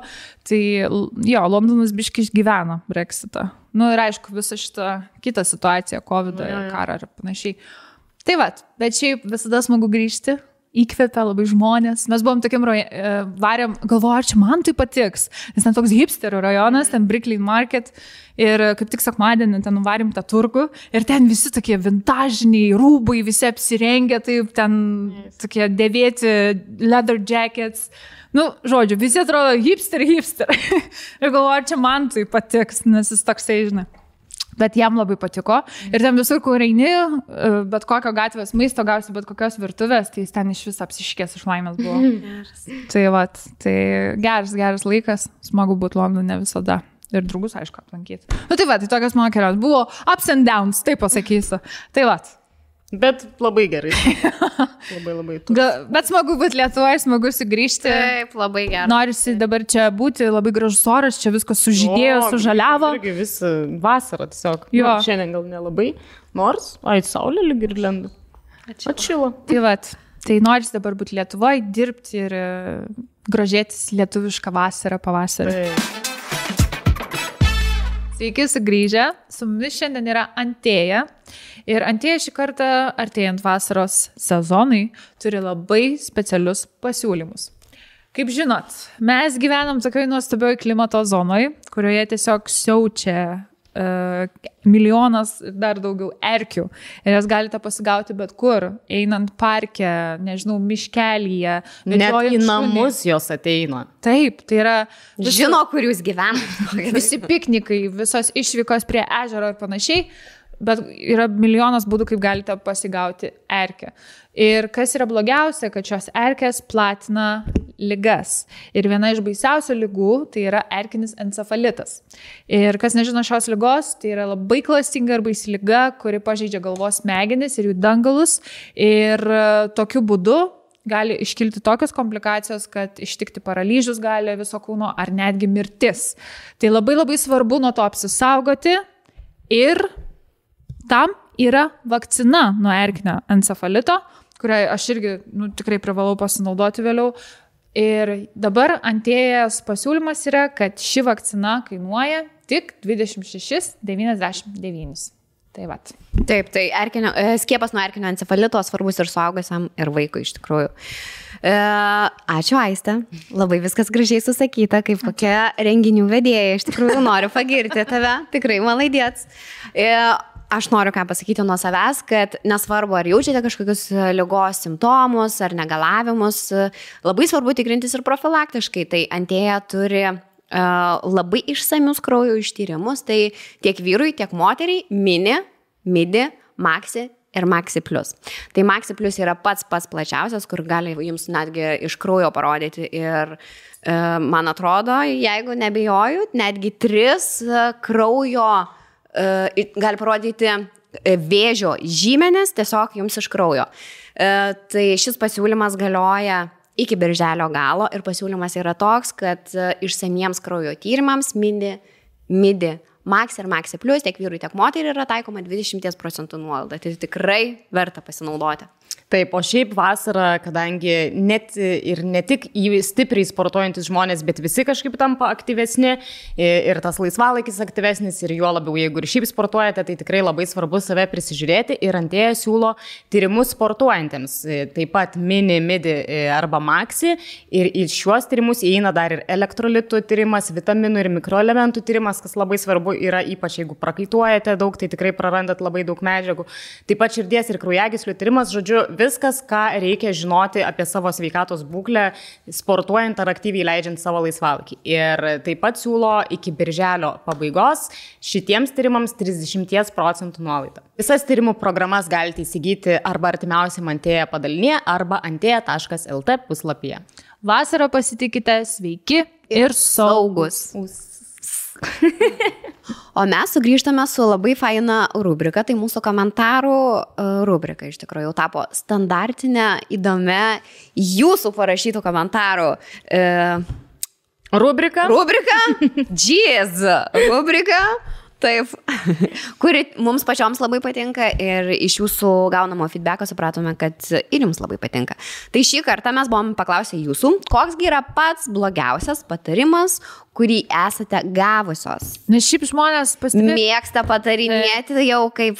Ir prašyti, ir neprašyti labai patarinėja iš tikrųjų. Ir aš galvoju, kodėl taip yra, kodėl žmonės taip mėgsta patarinėti. Man kartais atrodo, kad yra tokie patarinėtojai, kurie galbūt pasijaučia protingesni, labiau kompetitingi. Taip. Ir pranašesni už tave, kai tau kažkokį gyvenimo patarimą sutikė. Nes čia tokį paslėptą rodo nepilnavertiškumo kompleksą. Aišku, viena yra, žinai, kai tas patarimas, tarkim, yra prašytas, ten, žinai, padėk man išsirinkti mašiną, nes aš nieko nesuprantu ten apie jas. Bet kai neprašytas. O gal jam atrodo, kad jisai yra labai svarbus ir jo patarimas yra labai svarbus tam žmogui. O gal jisai jaučiasi, kad jisai turi daugiau kažkokios gyvenimiškos patirties ir jisai gali duoti tau šitą patarimą, net kai tu jo to neprašai. Bet ar dažnai būna taip, kad jūs kad jūs prašytumėt kažkieno patarimų? Dažnai jums tai būna? Nežinau, kartais. Aš tariuosi, tarkim, kai man reikia apsispręsti, tai aš tariuosi, bet čia toks truputėlį, arba tarkim, žinai, negaliu išsirinkti, ką užsisakyti valgyti. Kaip manai? Bet čia toks labai smulkmeniškas. Bet jeigu kažkokie svarbesni dalykai gyvenime sprendimai. Tiek pats viską nusprendė. Būtent. Jo, aš iš vis labai nelinkusi kažkam pasakoti, kažko klausti, kad tik neužkrauti savo problemų ant kitų pečių. Kažkas tokio pas mane yra. Aš galiu dalinti patarimus ir neprašyti. Ta ant to ir stovi mūsų dar to šereliai. Bet pati kažkaip nelabai prašau tų patarimų. Aš dabar kaip pagalvau, aš tai šiaip mėgstu pasipasakoti ir apie savo bėdas, bet aš mėgstu aš ir išklausyti irgi mėgstu, bet man tai reikalingas, čia yra dalykas. Bet čia aš šiek tiek skirtingai, viena yra, kai tu pasakojiesi ten ar guodiesi, nesigodi, bet čia toks labiau kaip psichoterapija gaunasi, kad realiai tu kalbėdamas vis tiek pats supranti, galiausiai priini kažkokį išvadą, koks turėtų būti tas sprendimas iš tos padėties. Bet, aš manau, kartais žmonės duoda patarimus, jeigu, tarkim, kažkokiai vienoje srityje labai gerai nusimano arba mano, kad nusimano ir tiesiog grinai savo savivertę pasikelt. Ir turiu dar vieną išskyrus grupę ir kategoriją, ką, man atrodo, daro kartais žmonės, kai duoda patarimus, kurie nori tau blogo. Taip. Ir kurie, pavyzdžiui, pavydi, kad kažkas tau ar per gerai sekasi, ir jie duos tokį patarimą iš kitos pusės, kad tau blogiau būtų. Taip. Toks, žinai, bet čia točnas pavydas, nieko daugiau. Taip, kur realiai tiesiog nori, kad tau nepasiektų, kur, žinok, aš nemanau, kad tu turėtum priimti tą pasiūlymą, eik, ar tau reikia čia to dėmesio, čia kažko, čia kažkokį pavyzdį tiesiog duodu. Tikrai būna žmonių, kurie, tu jauti, kad jų tikslas yra kitas. Jie nori ne gero, o blogo tau. Tai tikrai būna. Aš dažnai Rolando kažko paklausiu, pavyzdžiui, kaip tu manai, ir jis atsako, aš išklausau jo siūlomą patarimą man, bet aš vis tiek nusprendžiu taip, kaip aš jaučiu širdį, kad man reikia tą padaryti ir dažniausiai tai būna, kad aš padarau priešingai. Ir paskui Rolandas sako, tai kam tu iš vis dar klausi manęs, jeigu tu vis tiek padarai taip, kaip tu nori, taip ir čia toks gal. Aš klausiu tiesiog nuomonės, nes noriu, kad mane išklausytų. Bet būtent! Taip. Štai yra. Bet tai šitas yra atsakymas. Kartais, Man jeigu reikia, yra kad kažkokie patarinėtų. svarbus sprendimai gyvenimo, nu tai tu turi, jeigu ten kalba eina apie vyrą, ten ar antrą pusę, nu tai yra priiminėjami sprendimai kartu, ar ten tu turi pasitart atsižvelgti. Ne, tai kas liečia... Tai kas liečia mane, pavyzdžiui. Bet kas liečia tik tave. Ir aš noriu gal išgirsti, ką jisai mano. Ir gal aš paklausdama, o ką tu manai, nesitiki to atsakymo. Taip, arba jeigu tu viduje nori, kad pritartų, jis nepritarė, tada būna nemalonu. Tai vis tiek padarai. Pas vyrus labai dažnai yra tiesiog sprendimas problemos. Ne tai, kad tu pasidalini savo kažkokiais išgyvenimais ir, pabėdavoji, nes mes mėgstam pabėdavoti. Bet jie iškart, tai ką man dabar daryti? Tai ką tu man siūlai dabar daryti? Tai tą daryk. Sakau, man tikrai nereikia, kad tu čia man jau visus sprendimo variantus duotum. Tiesiog išklausyk mane ir viskas. Tiesiog kartais mums reikia, kad išklausytumėt mus. Čia yra toks, grinai taip ir yra. Taip. Man tai tu pabandyk bent sekundėlę paskūst, aš pavargus ten ar aš kažko nespėjau. Tu turi susirašyti savo grafiką, tu turi susidėlioti. To išaiškins, kaip gyventi. Aš turiu savo grafiką, aš tiesiog nespėju ir esu pavargus. Taip, čia nebus, kad aš užsirašysiu ant lapelių ir pasidarys darbai vieno to, kad užsirašiau. Jie yra už. Pas juos taip veikia smegenys pas vyrus. Visada spręs problemą, ne, Rokai? Jūs visada norit iškart sprendimą rasti. Problemų sprendėjas. Iš tikrųjų, aš ilgą laiką Rolandą vadindavau, kad jis yra mano problemų sprendėjų, nes surasdavo tokius įdomesnius problemų kampų išsprendimų. Jo, bet labai dažnai būna, kad jisai patarė, aš kitaip padarau ir tada prasideda pyktis. Tai kam tu klausi, jeigu padarai taip, kaip norėjai, kaip tau atrodė svarbu. Tai mes dar ir susipykėme. Jie tada labiau vyriški jaučiasi. Irgi tas yra pranašiškesni, kai tu kažką tiesiog paklausi ir jie jau turi progą pasireikšti ir tau visą gyvenimą išdėstyti, kaip turi gyventi. Taip. Bet, kaip pastebėjau iš mūsų žiūrovų, atsakymų praktiškai aš nemačiau nei vieno, kur patarimas būtų iš vyro. Taip, kažkoks blogas. Jo, tai reikia pripažinti moterų, draugių, kolegių, bendradarbių, žodžiu, bet iš vyrų beveik, man atrodo, net nebuvo. Tai gal jie dažnai duoda ir gerus tas patarimus. Bet čia... Taip, o kiti būna tiesiog iš geros valios patarimai, kartais galbūt ne laiku ir ne vietoj. Nes kartais reikia prikąsti liežuvį ir patylėti, nes ne tavo gyvenimas tai. Ir manau, kad kartais žmonės iš savo klaidų geriausiai mokosi. Kad ir kaip ten sako, mokykis iš kitų klaidų, bet kartais tiesiog savo šikną turi viską pajusti iki galo, kad suprastum, kur yra šaknis. Taip. Tai gerai, tai gal pradedam prie... Taip, tai blogasis patarimas yra iš močiutės, kad reikia pataikauti vyrui. Nes pabėgs kitaip. Oi. Tai pradžioje santykių aš antiek išlepinau savo vyrą su namų tvarkymais, maisto gamyba ir viskuo, kad po šiai dienai viską turiu daryti viena. O jam tai atrodo visiška norma, nes pati taip prisipratinau. O tai tau koks patarimas. Ir po to dažnai taip su vaikais būna auginimui. Taip. Taip. Ir viena viską savo, nes tau sakė, tai tu viena viską ir daryk, nes tu geriau supranti, nes ten ką tas vyras. Juk buvo vienas komentaras, kad vyrui reikia nusileisti dėl to, kad jis dirba ir būna pavargęs. O tai aš irgi dirbu, tarsi dauguma moterų irgi dirba, arba net ir tos moteris, kurios augina vaikus, tai irgi yra lygiai toks pat darbas, kodėl tu turi nusileisti. Aš esu ne kartą apie tai socialinėje erdvėje kalbėjau, kad kartais galiu susidaryti įspūdį, kad visuomeniai moteris negali pavargti. Neturi teisės pavargti. Neturi nuo ko pavargti. Gal va taip. Čia klasika yra ir nežinau, kada išeisim iš šito stereotipo. Dar yra vienas toksai, kur dažnas pasitaikęs, nes čia prilaikinė mergos, parašyk jam pirmą. Ir beveik 100% neveikia, nesivarginkit. Tai ką jūs manote apie tai? Nes aš pripratus prie to nerašyk jam pirmą, nes šitas irgi labai dažnas. Taip. O čia tik, manau, švaistimas laiko. Kaip sunku, kai yra skirtingi tokie patarimai, viens kitam prieštarauja. Tai čia yra parašyk jam pirmą. Taip. Kad čia blogas patarimas. Jo, nes tipo bernai neatrašo realiai, neveikia, nesivarginkit. Vat įdomu. Man draugės dažniausiai duodavo, kad nerašyk. Ne, tai man tai tik tai nerašyk. Aš pati irgi šitų vadovau. Dar pasakydavai, kiek maždaug išlaukt, kol atrašyt. Jo. Bet su tuo, aš matau šitų atveju vienintelė situacija, kad tarkim yra kažkokie jausmai abipusiai, ir ten tu jauti simpatiją ir kažką, ir yra kažkoks bendravimas neutralus. Ir reikia, kad kažkas žengtų pirmą žingsnį, tipo parašytų, ar ten pasakytų žodžiu apie tą simpatiją. Tai nebent vienintelis toks kelias ir dėl kažkokių priežasčių, tarkim, vyras nedrįsta, nežinau. Arba, jeigu tau tiesiog patinka vaikinas ir tu jam parašai pirmą, dažniausiai vyrai atsikrato tokių moterų. Šitą žinau. Bet kodėl? Jo, nepatinka bernams. Tipo, kad jie neturi teisės užkariauti jos? Nes gal tiesiog nepatinka. Kad pana pirma parašinės, o gal aš tavim nesusimės, nes tipo vyras turi nusižiūrėti auką. Ai, pagaunat šitą. Taip. Dėl to visai jiems matyt ir šokiruoja biški, kad pana pirma tiesiog parašo, aš nekalbu apie tai, kad jau esat bendravę ir čia šiaip susirašinėjimo klausimas, bet apskritai pirmą kartą, kad tiesiog pana parašytų vietoj bičio, be jokių ten match, sunmatched. Nes sumečinta, nemečinta, bet apskritai pagalvokit, būtų keista vyrui tiesiog gauti žinutę iš moters.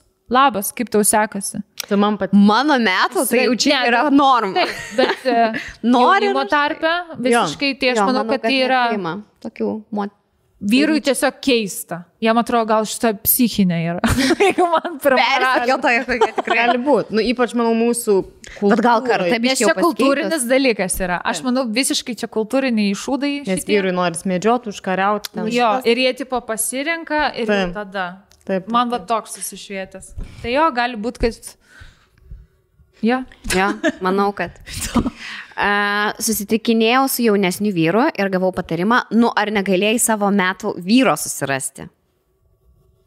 Dabar mes esam susituokę ir jis už mane yra jaunesnis tik 3 metais.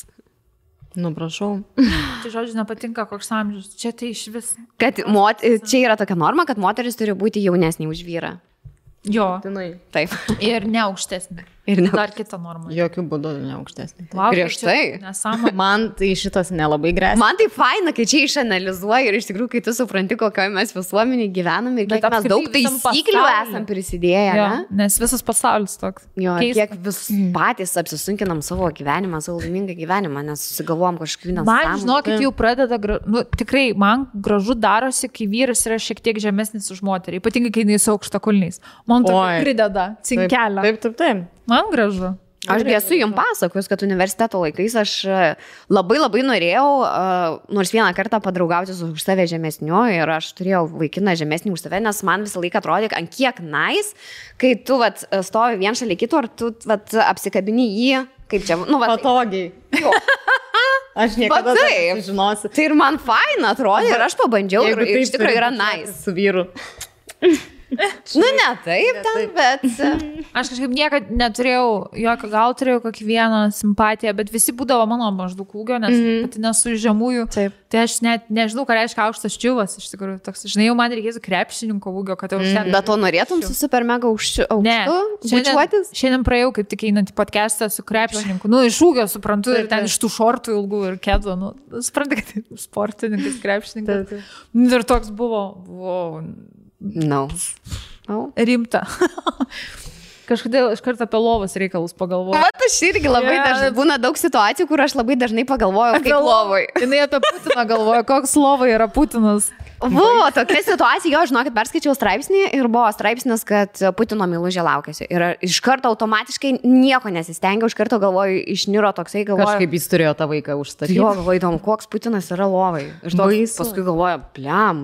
Man žinokit, atrodo, kad jisai arba jisai visiškas frikas. Frikas. Arba jisai toksai kaip ortodoksai žydai būna, kur tik tai sueitis ir viso gero. Aš manau, kad jis šitą variantą kažkodėl. Aš galvoju, kad tik tai ateini į kambarį pasimylėti ir uždarai duris ir išeini. Arba su delfinais pisas. Aš manau, jisai tikrai reikalauja, kad jį ten muštų, luptų, myštų, šiktų ant jo. Arba jis pats mėgsta tai daryti. Aš manau, žinokit, atvirkščiai, nes jis gyvenime visiems taip daro ir jis nori, kad jam kažkas tai padarytų. Tai jam reikia tos... Man įdomu, kaip iš tikrųjų. Dominantas. Jo, dominatrix. Jo. Tokia vaška piloje. Aišku, kai jisai mirs, sužinosime jo, nes tikrai bus daug knygų. Tai galėtų jo meilužės parašyti knygą. Manau, tikrai parašys. Manau, kad parašys. Tikrai. Ar dukra, kuri... Dukra nežino apie visą tai, aišku, sorry. Dukra dalyvauja orgijose irgi. Gal girdėjus. Gerai, skaitau kitą. Na. Buvo labai nepatenkinti žmonės, kad susižadėjau. Tai liepė, / patarė, jokiais būdais nesituokt, nes kai išsiskirsiu, būsiu jau sugadinta. 3 metai kartu ir susitokėm ir leliuką 7 mėnesių supuojam. Aš nežinau, gal jie labai jauni buvo, bet man šiaip, bet yra, žmonės mėgsta kištis ir dažnai giminiai, sugadinta. Pavyzdžiui. Ta žodis, wow. Taip, tipo jau žinota, jau žinai, tipo. Kas tavėjams išsiskyrusios su vaikais, dar čia šitas būna. Taip. Tai čia yra tas, kur, manau, čia iš sovietmečio atėjo šitas dalykas, nes esu net su mama kalbėjus, kad, tipo, jeigu tu ten tuo metu nesusituokdavai ten 20, 19, 18 ir ten ties 25, 26, ten dar vėliau neturėjai antros pusės. Senmergė. Tai tu esi senmergė, ten visiškai, ta prasme, didžiausia gėda esi ir panašiai, kad anksčiau būdavo tas labai toks, ir įsiskyrusios moteris irgi labai nesižiūrėjo tame kontekste. Daug to būdavo. Taip, tai aš manau, kad čia, jeigu apie giminės kalbant, gali būti, kad čia užsilikęs tas sovietinis mąstymas. Bet šiaip įsivaizduot, kaip anksti žmonės anksčiau tuokdavosi. Ta prasme, 18 jau žiūri tos nuotraukas, ta žinot, senas nuotraukas vastu, kur ten sustoja 10 žmonių ir tie 2 jaunieji tokie be emocijų. Pasimetę. Nežinai, tai būdavo vos ne vienintelis būdas pradėti savo gyvenimą ir išeiti iš tėvų namų. Realiai, tai tu negalėdavai nei susimetęs ten gyventi, kaip aš suprantu, negalėdavai. Nebūdavo tokių dalykų. Bet nepamirškim, kad ir iš tos pusės, kad nelabai tam buvo, kur tau ką mokytis realiai. Jeigu galėdavo mokytis, dažniausiai rinkdavosi tik vaikinai mokytis realiai. Mergina, žinot, iš senovės jau, kad tu namuose realiai. Bet sovietmetį tai ne. Aš irgi. Aš apie sovietmetį kalbu. Aš manau, sovietmetį kaip buvo su tuo išsilavinimu. Matai, nebuvo, jo. Nestudijuodavo, bet vis tiek moters vieta prie puodų būdavo. Aš tai pasakyčiau taip, nebuvo gal dėl to, kokia visuomenė buvo ir dėl to, kas sovietmečio ideologijos, ten viską, socializmo ideologijos, įsivaizduok. Tu nori dabar mokytis, nežinau, ten kažkur, kaip tada vadinasi, politechnikai, proftechnikas. Bet ten dar kažkokiais politechnikumai kažkokie būdavo, kur ten kaip universiteto lygis, kolegės. Ir tu nori dabar mokytis, nežinau, 4 metus.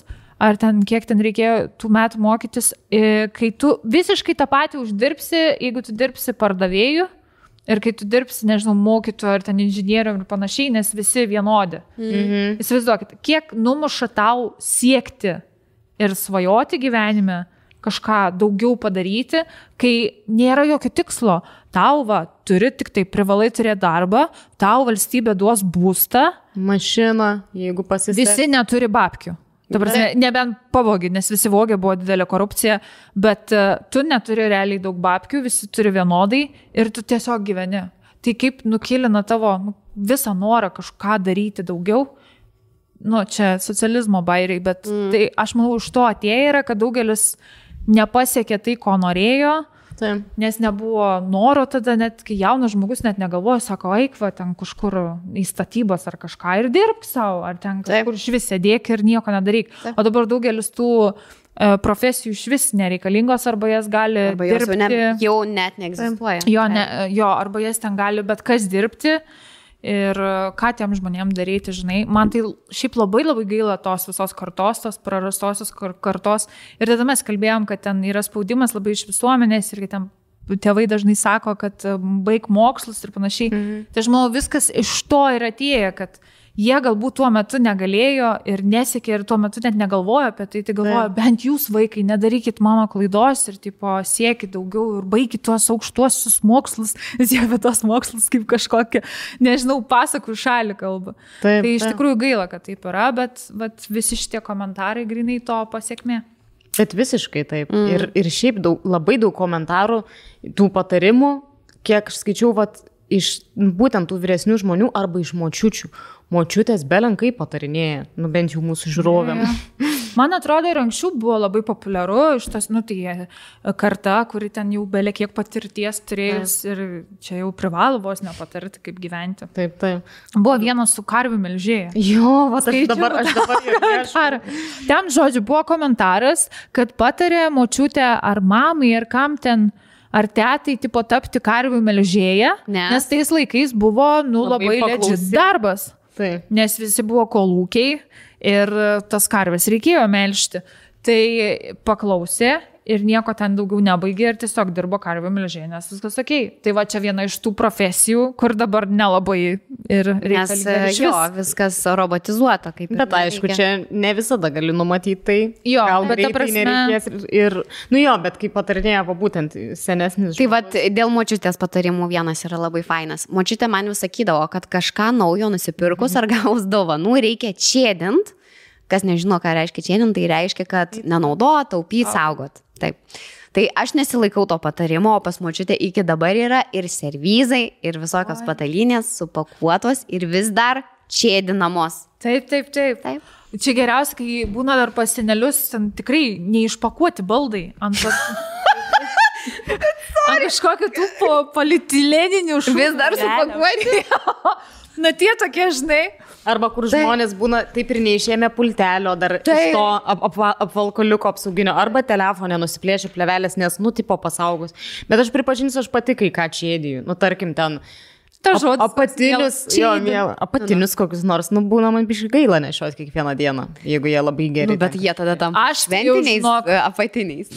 Nusispjovė. O žinai dėl ko? Aš taip darau su apatiniais, pavyzdžiui. Įsivaizduokit situaciją. Į ligoninę papuolė. Taip, tarkime, eini gatve, tave nutrenkia mašina. Ir viskas, tave reikia gelbėti. Žinot, kokie gražūs daktarai pas mus Lietuvoje. Greitosios medicinos automobilyje, paramedikai skuba, tau čia viską atidaro. O tu su tragiškais triusikais. Jo, močiutės triusikai. Nu taip, nieks nesako. Mėnesiniai. Tai aš dabar pačius seksualiausius apatinius daduosiu dėl tos priežasties.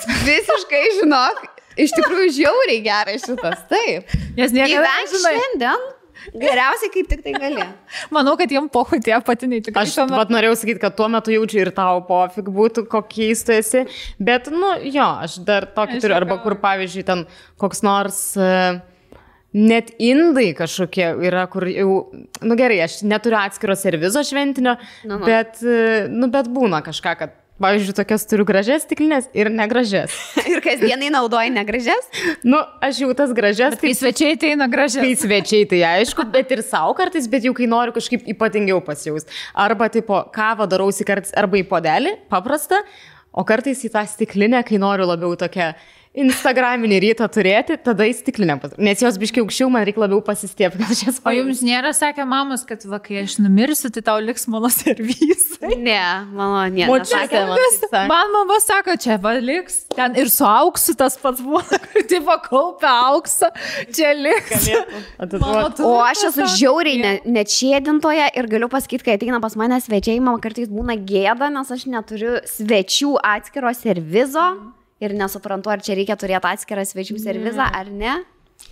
Aš manau, tiesiog reikia turėti servizą, kuris tau patinka. Ir jį visur naudoti. Aš šitą ir vadovaujuosi, kad šiandien man šventė. Labai gerai. Bet mano, pavyzdžiui, mama, čia irgi sovietinis mąstymas. Iš tos pusės čėdinimo, kad tarkim, tu, blemba, kiek čia apie sovietmetį nekysim. Kažkaip daug, jo. Tu, pavyzdžiui, ten, sako, būdavo kažkoks kosmosas, jeigu tu džinsus galėdavai vienus turėti, ne? Ten iš Amerikos kažkas ten giminės per draugus atsiūsdavo ir sako, tu tos džinsus taip čėdydavai, kad ten, žinai, nešiodavai tik tai tam tikrom progom, nes gaila būdavo, nes žinai, kad tik vienus turi. Ir čia labai su daug dalykų buvo. Tai aš manau, iš to visiškai atėjęs, kad reikia čėdinti viską, nes nežinai, kada vėl gausi. O mes dabar... Va, prašau, viską gali gauti namus. Bet ir dabar kažkada mamai čia rankinuką padovanojau ir jinai, bet jau kaip čėdinsi, žinokit, tai per didžiausias šventes. Mam, sakau, aš į gydytojus važiuosiu. Kaip poliklinikas. Ta gražiai. Mam, sakau, šitas rankinukas nupirktas tau kasdien nešioti. Į jokias poliklinikas tau nereikia gražiau rengtis. Bet vis tiek apsirengia. Vis tiek, vat. Nes ten ir žmonių daug gali pamatyti. Dar, bet dar yra tas čėdinimas. Taip, bet kaip juokinga. Poliklinika, taip. Vieną turiu tokį žiauresnį. Patarimas iš Anytos. Ko tu čia keli vėjus, kai vyras geria ir smurtauja? Sako, aš tai nueidavau tyliai kamputį pavarkiu ir toliau gyvenu. Arba naują išradimą atrado ji. Pasislėpti spintoje, kai vyras geria. Ji norėtų, kad taip daryčiau ir aš. Čia jau psichologinės problemos. Ne, taip, visiškai. Bet tiesiog. Čia, žinai, tikisi, kad visoms moterims tai būna ir tikriausiai tai bus ir tiesiog. Bet buvo, tarp kitko, ne vienas toks komentaras, buvo ir daugiau, kur tiesiog arba kad ten, žinai, nesiskirk, jeigu vyras smurtauja. Bet čia iš Anytos taip išgirsti?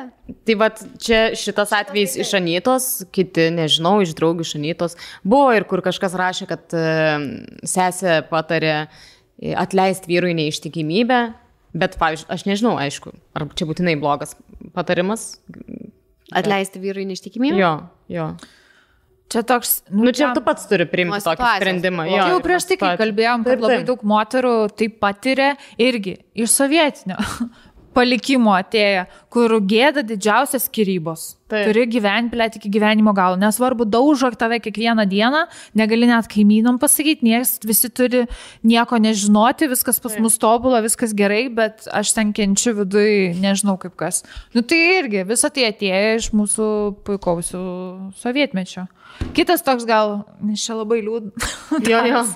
Taip. Kitas toks, kur man yra panašiai sakė, gerk daugiau vandens ir išgista aknė. Iš tikrųjų, keletas buvo apie aknę. Ir nesitep to špakliaus ir pamatysi, kaip greitai viskas dings. Vat grinai. Nesitepsiu špakliaus ir man dings. Arba dar kažkas įrašė, kad irgi močiutės patarinė, čia tau nuo visų tų chemijų ir kremų, kuriuos tu naudoji, tau nuo to ir beria. Nieko nenaudoju, ūkinį muilą.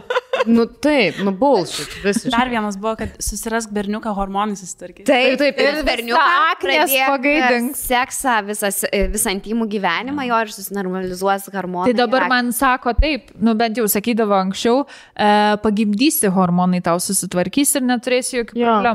Bet šiaip atrodo, kad gydytojams pagimdymas yra nuo visų lygų vaistas. Gimdymas yra vaistas. Taip, kur atrodo, o jeigu tau šiaip viskas gerai, tai tu pagimdysi iš vis supermenas, įgausi kažkokių ekstra galių, o arba atvirkščiai gal viskas susigadins. Dažniausiai tai jos. Bet žinokit, tikrai, blemba net užknisdavo ir skaudindavo tokie.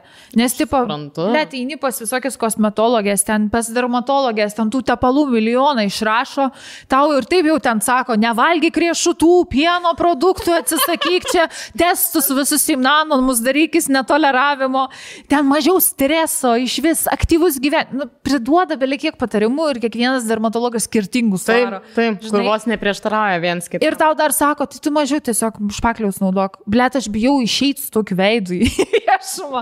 Prasme, tai yra taip. Ir čia tikrai nesusiję su viduros užsidėjimu. Ne. Tu tiesiog, žinai, tada, pavyzdžiui, užsienį visiems vienodai, kad tau aknė visi supranta. Gal dabar pas jaunimą irgi lygiai taip pat, pas paauglius ir panašiai. Bet blemba, mano laiku, tai ten kas nors turėdavo kažkokį su akne veidą, tai iš karto. Ir žinai, ten net jautiesi toks kaip nešvarus, nes turi kažkokį odos sutrikimą, ne? Blet. Kokia nesąmonė būdavo. Tai dėl to ir dažydavo spanos, nes bijodavo parodyti kažką daugiau. Taip, kad labai, labai šitie komentarai. Fu, tikrai. Ir patarimai. Vienas dar toks linksmesnis jau visai, Aistė tokia mergina pakomentavo. Nusikirp grifką, labai tinka. Aistė tokia pakomentavo. Su tom grifkom tikrai esam prisižaidę vienaip ar kitaip visi. Taip. Niekada netikėkit, jeigu tikrai pačios nenorit tos grifkos, bet jau taip labai nenorit. Norit. Jeigu norit pačios, tai ir kirpkit.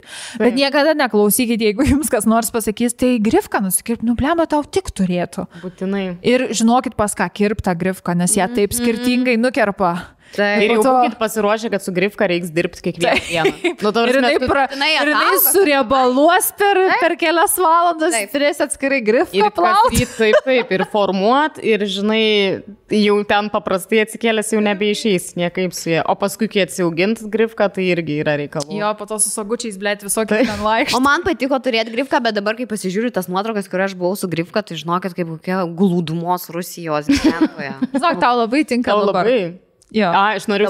Dabar tau tinka. Aš sakau tikrai. Man tai graži buvo ir man ir su grifka. Man patiko grifka ir man atrodė, kad jinai tinka, bet dabar, kai tu pažiūri tas nuotraukas prieš 4 metus, plem. Bet gal kitokios. Kodėl niekas man nepasakėt, kad jinai man tikrai netinka?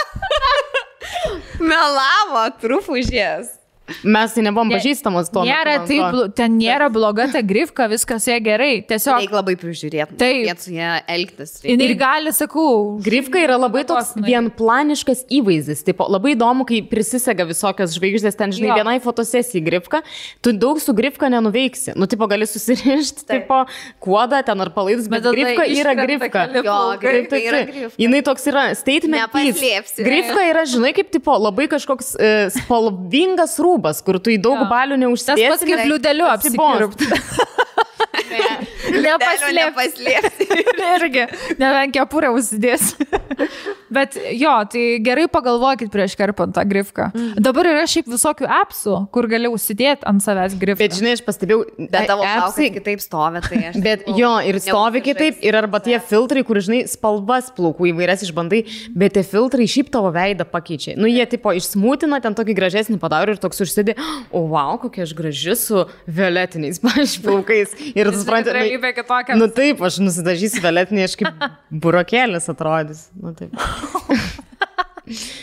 Blemo vienas dar kažkoks buvo irgi apie plaukus, kad draugė patarė, tipo, rašo mergina, kad turėjo ten ilgus, gražius labai plaukus ir jai draugė sako, tau būtinai reikia kirptis iki ausų, nes, tipo, tau čia tobulai tavo veido bruožam. Ilgi plaukai buvo gražus. Taip, o jinai pati, ta draugė niekada nei ten ilgų ten neturėjus ir aš kaip suprantu, pati nori tokių, bet, tipo, kažkas ten jai gal šudinė tie plaukai ir va tai draugiai užpavydė ir, žodžiu, įtikino ją nusikirpti būtinai iki ausų. Ai, tai va čia būna tas pavidusis patarinėjimas, kur kaip tai sakė. Dar vienas toksai buvo, mergina buvo su ilgais labai plaukais ir jai draugai tiesiog pribūrė, kad jos plaukai labai nušiurė, jau ten įsausėję galiukai, įsišakoja, tu gerai nusikirpk ir va tada tau atauks, jaučiu dar sakė, per jaunatį kirpk, nes tai būtų, atsimenat, geriau auks plaukai. Atsimenu, man mama, kai aš buvau vaikas, tik per jaunatį kirpdavo plaukus. Tikėjo labai šitais. Jo. Bet aš nežinau, man atrodo, dar daug kas tiki šiais laikais. Aš ir kartais tikiu, jau jeigu rimta. Aš komentaruose dar gausiu komentarų, kad tiki ir kad tikrai auga greičiau. Bet aš kreipiu dėmesį. Šiaip gal sakyčiau netikiu, bet jeigu žinau, kad tenais jau kažkaip labai drastiškai pakeis savo šukuoseną, tai žinau, kad pasižiūriu. Šitą tu pakomentavusi, nusipirk žiurkėnus, jei jautiesi vieniša, jie tą suteiks jaukumo jausmą namuose. Čys. Man toks kažkodėl juokingas šitas buvo. Kodėl būtent žiurkėnai turi suteikti jaukumo jausmą namuose? Aš suprantu, šuniukas, kačiukas, tipo, bet žiurkėnas. Tai jis yra visiškai nieko ten jaukaus ir mielo, jis tiesiog graužia. Atsiprašau, kas turit ir mėgstat žiurkėnus, nieko prieš neturiu, aš turėjau 3. Tai... Čia geri prasideda. Niekada neatsisakyk, kai vyras nori sekso. Vis tiek, kiek jis ten truks 2-3 minutės. Bet čia irgi močiutė kokia patarė, aišku. Tikrai. Bet čia toks ir į vyrų daržą, žinai, kiek jis ten tetruks 2-3 minutės. Bet šiaip man apskritai tas jo, kad jau moteris tai niekada negali, jinai nenorėti, turi būti pasiruošus. Atsigulk, išsiskės, kai... Tada duok sekso, nes išeiskit. Susidėliok darbus galvoje, žinai. Kalbant apie seksą. Gerai, dabar aš tenku. Kalbant apie seksą, kaip jums atrodo, ar tai senais močiučių laikais, ar prosenelių laikais, koks seksas būdavo? Aš manau, kad vis tiek būdavo ir tokio wild laukinio. Aš, pavyzdžiui, visiškai įsivaizduoju ten kokiam... Buvo visiškai atsilikėlių seksas. Polūkiai, tipo ten ant šiaudų, tipo ten parbloškė viens kitą ten. Visada šieno kupetoje, ne? Taip, visiškai šieno kupetoje, va tokį tikrai... Ar kažkur ant stalo, aš įsivaizduoju, trobojant medinio stalo. Trobojant tas los. Tą sijoną, daug sluoksnių. Bet jie nežinodavo. Žiemą ant pečiaus. Žinok, aš manau, kad žinojo. Nes dabar, žinai, bičiai žino porno prisižiūrėję, visokių pozų moka dirbti liežuviu. Ar mano tais laikais mokėjo? Mokėjo dar. Aš įstikinus, kad instinktai vis tiek jie viską padaro. Ir fantazija, manau, kad dabar mūsiškiai kaip tik fantazijos realiai neturi įsijungi. Čia pasižiūriu, kad ten rodo per visus seksus. Išpindėjai yra, žinai, kur atrodo, kad kiekviena čia turi 30 žongliruoti, ten, žinai. Aš jau atsimenu, buvo gandas kaime pas močiutę, kad vienas iš vyrų ožka yra. Ir čia būdavo dažni bairiai, tipo seniau, ūkiuose, kaimuose būdavo tokių žmonių. Net ir savo kaimą sugirdėjau. Aš tau sakau, that was the thing. Nu? Dar esu kaime girdėjus, kad ten kažkas kažką su morka. Moteris su morka, čia vibriko net nebuvo, tai ką darysi? Nu, tai fantazijos, vadinas, turėjo. Turėjo fantazijos. Tu ožkos pagailo man, aš nežinau. Bet gal aš irgi žinokit, aš net, man atrodo, aš skaičiau, aš vaikystėje kažkiam skaičiau straipsnį, kur yra ta klausimų, patarimų kažkokia rubrika, aš nepasakysiu kokiam žurnalas, ten buvo laikraštis, gal žurnalas kažkoks nevaikiškas, bet tipo normalus, bet ten buvo, kad, nenaminukė tikrai, kur rašė kažkoks, justei, kitam, kažkokiam, rašė vyras, kad tipo, aš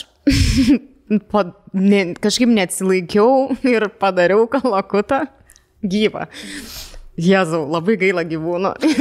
Gyvą kalakutą. Ta prasme, ūkyje irgi kažkur ir kad jisai ten labai plastojo ir klykė, bet jis tipo, čia buvo jo geriausias seksas gyvenime.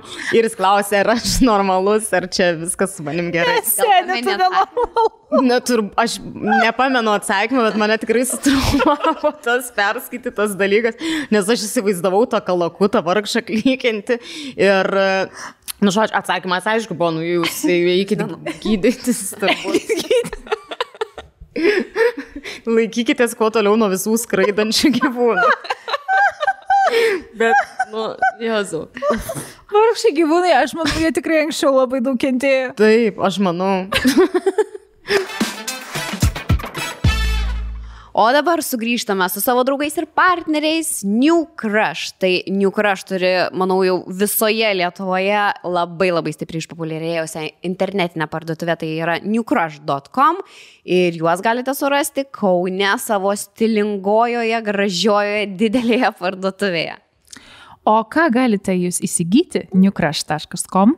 Ogi, sertifikuotus, ekologiškus maisto papildus, pasaulinio žinomumo kosmetiką, vien tik kokybiški ir patvirtinti prekiniai ženklai, net kosmetologų. Taip pat galite ten rasti net prabangius namų kvapus. Taip, ir iš tikrųjų beveik apie visus produktus rasite labai daug ir klientų atsiliepimų, kas labai bent jau man padeda renkantis prekes.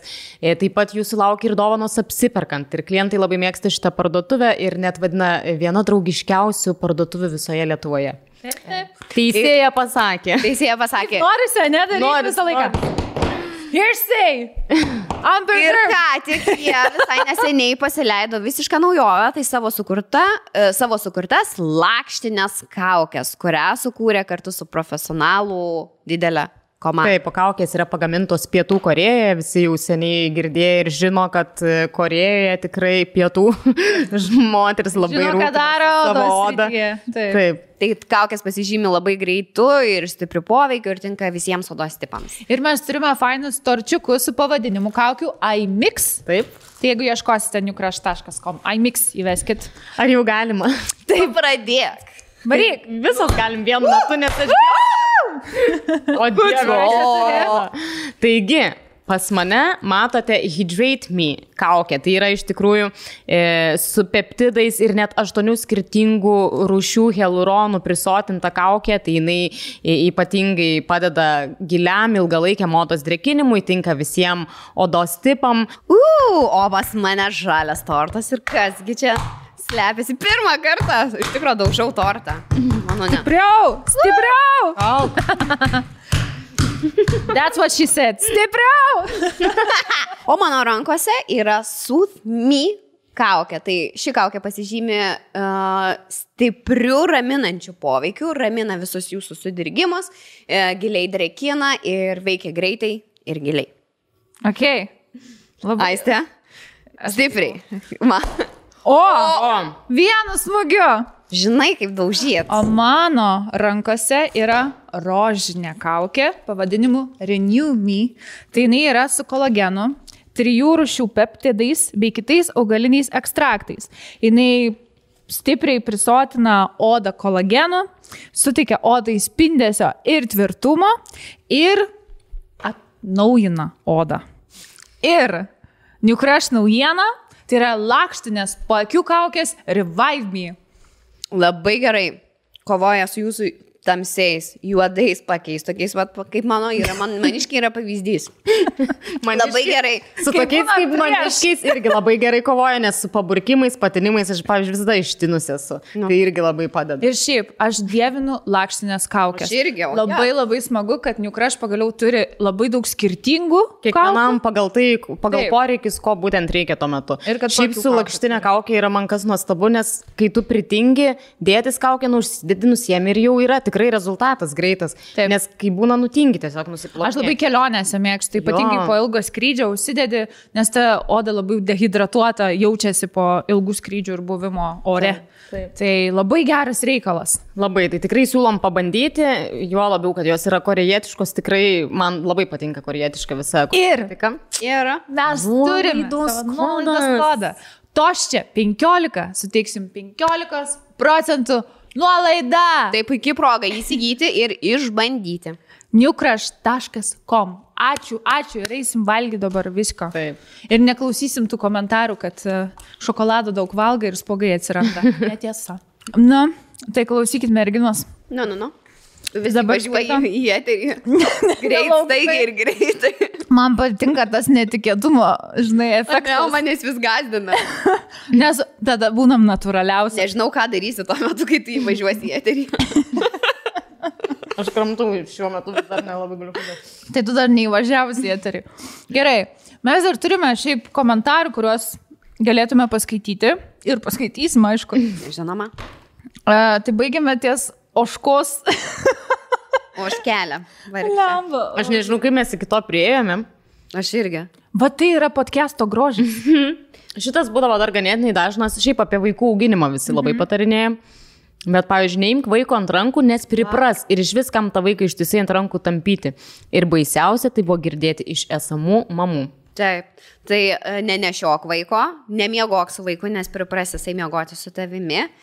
Ir nebėg pas vaiką dar, jeigu jisai verkia. Taip, nepratink vaiko aš vis prie krūtinės, nes bus visiškai mamyčiukas ir maitinsi kelis metus. Tai jo, nervina mane tos nusišnekančios, man gaila tų mamų, kurios yra tylesnės, patiklios ir klauso tų bobelių nesąmonių patarimų. Nu jo, bet tas su mamom, man atrodo, tikrai yra čia gal iš tų, kur tai yra sunkus darbas vaiką auginti. Ir kai tu jau, tarkim, taip praeini ir užaugini kažkokį, kad ir vieną tą vaiką, jau atrodo, kad atsiranda tas noras, jau tu viską žinai ir visiems aiškinti ir patarinėti. Žinot, mano reakcija, kai randu tokį gerą, tai jis išėpusėdžia. Šitas labai prajuokina. Mano babcė strikes. Jeigu nori sukūst, tai valgyk neskaniai.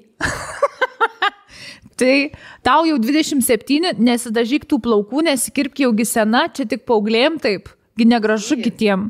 Jeigu pirksi daiktus, tai niekada nieko neturėsi. Čia babsės patarimai visi šitie. Koks paskutinis geras. Doesn't make any sense, bet labai geras. Nepirk jokių daiktų, nes nieko neturėsi. Dar vienas geras. Jūs ne šunį pirkėt, o vaikus gimdykėt. Čia klasikinis Lietuvos patarimas, laikas jų vaikučiam. Su tais, kur turi vieną vaiką iš karto gimdyti, buvo iš karto greitai. Bet aš dabar pagalvoju, vėl iš naujo žinokit tą patarimą. Bet geras patarimas. Jeigu nori sukūst, valgyk neskaniai. Taip. Manai yra tiesos? Jeigu tik neskanus maistas. Jeigu šprotas, valgytų aliejui. Kas yra neskanu? Šaltiena. Vėdarai man dar neskanu. Tai tada aš nieko nevalgysiu. Nu va, yra razas. Tokia. Šitas man sudomino. Neįmanoma mėgti darbo, tai užteks čia depresuoti dėl tos profesijos. Įmanoma mėgti darbą. Kam eiti studijuoti, jei vis tiek eisi dirbti Maksimą? Kokie šitie žiaurus, sakė, prepare you for real life. Visiškai. Bet pastebėjot, kad yra Lietuvoje toks irgi supratimas, kad darbas yra kažkokia kančia, katorga turi būti. Tu negali, kaip sakė, mėgti savo darbą. Arba, pavyzdžiui, tu negali turėti balansą, tarsi Lietuvoje yra labai gerbtina ir reikalavima ir ką ir praeitam podcast'e šiek tiek kalbėjom. dirbti, turi nuolatos baisiai sunkiai dirbti. O jeigu tu sugebi, tarkim, taip susidėlioti savo gyvenimą, kad tu sugebi kažkiek ir poilsio turėti, ten, žinai, arba būtent laisvą grafiką pagal save reguliuoti, gali išvažiuoti atostogų, kažką, tai čia toks vos neturi jaustis kažkoks veltėdis, dykadarbis, ten, žinai. Mažai dirbantis. Šitas tai toks yra gilus įsišaknijęs. Nes lenk nugarą, kol gali. Taip, taigi būdavo tas tik tai sunkus darbas, tu turi valia struggling gyvenime, kad tik tada jau... Per kančias į žvaigždės, turi tik per kančią. Esi tų pinigų, žinai, tu turi, art, nežiūrėti nei savo sveikatos, nei savo asmeninio gyvenimo, kažkokių norų ir panašiai, ir tik tada užsiskaitys, kad tu esi vertas tų uždirbtų pinigų. Tai labai liūdna, kad iki šiol tai yra, nes dabar yra tokių būdų uždirbti pinigus, jūs dar nematėte. Juokauja, bet, OnlyFans yra, pavyzdžiui, taip. Anksčiau nebūdavo. Taip. Jo, bet čia apskritai, tai man atrodo kalbama. Nėra pavyzdys OnlyFans, kaip tikrai ne, bet, kad tas pirmoji vietoj visada tipo darbas ir kad tai turi būti kažkiek kančia. Juodas darbas. Taip, ir turi kentėti. Dar vienas labai man patiko ir tikrai noriu labai paskaityti. Jeigu sergi depresiją, tau patarinėja, nedepresuok, jauti panikos atakas, sako, susijimk. Tai čia tas pats, kai kas vežimėlį sėdinčiam žmogui pasakytų, ko tu čia apsimeti, ką, negali vaikščioti, pradėk vaikščioti. Jo. Man šiaip amžinatelsi močiutį kokiai nors pasakytum, kad man panikos ataka net nesuprastų, ką ta žodžių darinys, ką reiškia. O kas čia vaikelis sakė? Jo. Mes tai tokių, Jėzus, ką žinau, Valerijonas. Taip. Tais laikais nelabai, kažkas kalbėdavo apie tos dalykus. Ne? Toks iš žiauresnių. Klientė iš to nenoro, kad išeičiau į dekretą apie vaikus kalbant, aš jai sakau, palaukit, ne viskas taip greit gaunasi, kiti bando metus pastoti, tai ji man pasakė, žinai ką, gera apyda ir nuo kaldros paima, kad ir kaip gera, ir nuo kaldros paima, tipo susirbė. Kad ir kaip gėda rašyti tokius žodžius, jie pasakyti buvo, ne mano. Tai va. Bet čia toks ne labiau patarimas, o čia labiau toks teiginys, gal pasakyčiau. Bet čia buvo daug iš tikrųjų apie nėštumą, kad negali pastoti moteris. Ir buvo, dabar tiksliai nerandu, bet tikrai buvo net keli tokie, kad tai atsipalaiduok ir pavyks, arba išgerk atsipalaiduok ir pavyks, arba tai dažniau reikia seksų užsiminėti. Va tokius, kur iš lempos, žinai, šaudo, kur... Tai nebandėm šito, tik kartą per mėnesį užsiemam. Ačiū, kad pasakėt. Bet nori vaikų susilaukti, bet tik kartą į mėnesį, arba į 2 vieną kartą. Taip. Šiaip žiauriai močina Insta parašė gerai, skirkis. Geriausias patarimas, kurio niekada niekas nesivadovauja, jeigu draugės pasako. Mama išmokius yra, nelaikyk rankinuko ant žemės, nes pinigai išeis. Man tai čia tokia nesąmonė. Man irgi, atrodo, bet aš kartais... Nesąmonė, bet tikiu. Tokia nesąmonė, bet vadovaujasi juo.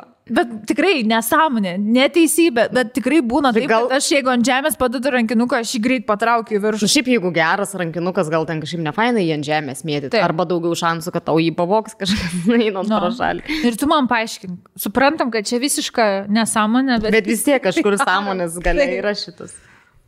Ir gal toks irgi apie plaukus, nes dažnai patarinėja apie plaukus žmonės. Kažkada klasiokės paklausiau, ką tavo sesė darė, kad atsiaugino tokius gražius ilgus plaukus. Atsakė, kad su pienu plauna ir man sakė pabandyti. Tai ką, vis tik grįžus į namus, bėgu į vonę plauti galvą su karvės pienu.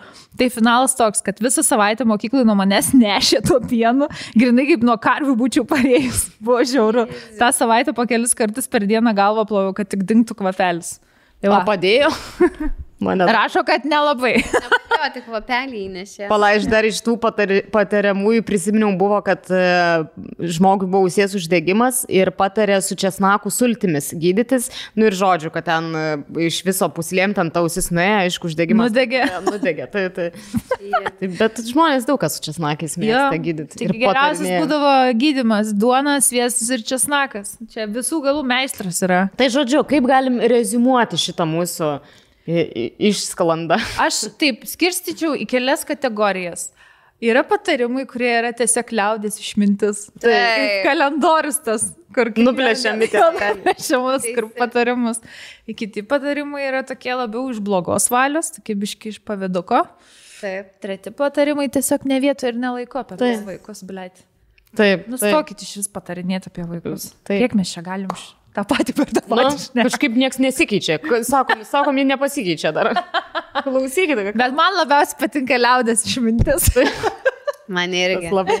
Gerai, bet ar esat gavę kažkokį patarimą, kuris iš tikrųjų jums geras, jūs galvojat priešingai, jums kažkas patarė, jūs paklausėt ir esat dėkingi ir laimingi, kad paklausėt to patarimo? Nes aš tai ne. Esu užklupta labai greitai su klausimu, mano smegenys taip greit negali veikti. Žinai, jeigu taip staiga neteina, tai vadinasi nebuvo kažkokio tokio labai big deal. Nes, aš galvoju, vis tiek, kaip ir visus kažkokius rimtesnius sprendimus, tu pats priimi. Kažkokio, kad už mane kažkas būtų kažką man pasakęs, ne. Agnes, tu gavus kažkokią? Reikėtų gerai pagalvoti. Jo, gal kažkas kažkada tu kažką pasakė, bet tokio, kuris mano gyvenimą... Kažkokia life changing, žinai, kur arba pasakytų ten, žinai, tu turi būti su šituo vyru ir tu ten viską meti. Bet gal žmonės taip nesako. Tik su ožeragi. Taip. Jau su niekuo. Aš matau tave tik su ožeragi. Beje, aš vis dar laukiu, kada aš išsikrausiu į Kanadą gyventi. Nes, kaip atsimenat, pirmam podcast'e astrologija man pasakė, kad aš gyvensiu Kanadoje kažkada. O aš Beje, mano labai gera draugė dabar, jinai gyvena Kanadoje. Persikėlė. Gal kažkaip, arba sumaišė mūsų. Jo, gali būti. Kortas. O man sakė, aš Latvijoje turiu išgarsėti. Tai važiuok jau su afišėlio vadovė. Taip. Taip, tai aš labai laukiu, kada čia. Bet šiaip Latvijos rinka, žinok, yra labai international žvaigždė. Baltic States. Miss Baltics. Aš dėja nebuvau, tai nežinau, ko ten man... Gal dar kartą reikia visom nuėti? Kitą vyrą turėsi prognozės. Man tiesiog sakė, kad kitą vyrą turėsi ir su juo du vaikus, tai vis dar tas neįsipildė. Bet sako, turi meilužį, sakau, ne. Turėsi. Kažkaip valandai, nes tu per pirmą podcastą nebuvai šitos. Ten daug visokių čiūdų buvo. Tai tavo gyvenimas toks wild, sakyčiau, pasidarys ties kiek, dar keli metai. Ties jam tiesiog nuvažiuos nuo bėgių. Į tą temą turim vieną laišką. Kuris irgi nuvažiavę. Aiste, paskaityk. Aiste, ar man, ar tu skaitai? Davai, aš paskaitysiu. Bandysiu su intonacija varyti, nes čia yra kosmosėlis. Gaunam žodžių laišką iš vienos merginos. Ir jau pavadinimus intrigavo. Draugių pasimylėjimas esant santykiuose su vaikinu. Važiuojam. Sveikas merginos. Žiūriu jūsų podcastą nuo pat pradžios, patinka jūsų įžvalgos, tad nusprendžiau patikėti jums ir savo istoriją. Esu paprasta, nieko neįsiskirianti panelė nuo kitų. Beveik 4 metai, kaip draugaujame su vaikinu. Užfiksuokit, 4 metai. Jis man buvo pirmas visais atžvilgiais ir bučiniu, ir pirmuoju pasimylėjimu.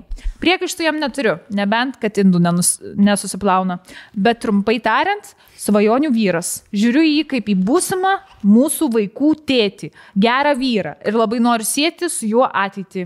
Ne, dar nepasipiršęs, jei kils klausimų. Žodžiu, gerai, 4 metai. Labai. Kadangi gan anksti, tik sulaukus pilnametystės, puoliau į rimtus santykius, niekada taip ir neteko pažinti savo seksualinio gyvenimo. Tai yra neteko išbandyti kitų vaikinų, merginų ir patyrinėti savo seksualinių fantazijų ir sužinoti daugiau apie save. Kurį laiką laikiau save biseksuale. Bet vėl, niekad nesu to patyrusi. Tai kaip ir nelogiška vadinti save taip, bet kažkur viduj šis noras buvo. Vien dėl įdomumo. Žodžiu, jinai kažkada laikė save biseksualiu. Vieną vakarą su draugiam pasidarėm mergaičių vakarėlį. Buvom keliese ir po kelių kokteiliukų visos pasidarėm horny. Va taip. Nusprendėm pažaist butelio žaidimą. Įdomi. Viskas prasidėjo nuo nekaltų bučinių. Tiesiog pabandyti. Tuomet nusprendėm parodyti vienos kitai savo krūtines. Tada bučiuot vienos kitai krūtinę. Man iškart klausimas, kokį jūs kokteilį pasidarėt? Nežinau, čia jau rimta. Bet tada turi visom merginom tai patikti. Bet čia tik 3 jos buvo, tai kaip suprantu. Nėra čia parašyta kiek. Bet rašė, kad... Ai, vėliau. Toliau. Gerai. Tada bučiuoti vienos kitai krūtinę. Buvo labai linksma ir kažkas naujo kiekvienai iš mūsų. O vakaras atrodo dar tik prasidėjo, kai viena iš mūsų išėjo ir likome dviese su kita drauge. Mes vis dar buvome apgirtusios, įsiaudrinusios nuo žaidimo, tad nusprendėme savo lesbietiškas fantazijas perkelti į realybę. Pradėjome glamonėtis, bučiuoti viena kitos krūtinę, kol rankos lydo vis žemyn ir žemyn. Neilgai trukus buvome nuogos. Bučiavome, lietėme, glamonėjome viena kitai visur kitur, kur tik įmanoma, buvome euforijoje. Buvo nerealu, kol negrįžau namo pas savo svajonių vaikiną. Baisus kaltės jausmas iki šiol slegia, nes sugebėjau jam tik dalį istorijos papasakoti, neva draugės pakvailiojo ir tiek. Ar man patiko seksas su mergina? Taip. Ar keičiau tai, ką turiu dabar su savo vaikinu dėl merginos? Ne. Ir žinot, kad ir koks geras seksas buvo su mergina, su vaikinu daug geriau. Mano nuomonė apie visą šitą dalyką yra padalinta į 2 pusės. Gerai, nes pabandžiau ir dabar žinau. Blogai, nes suvokiu, kad išdaviau man mylimą žmogų.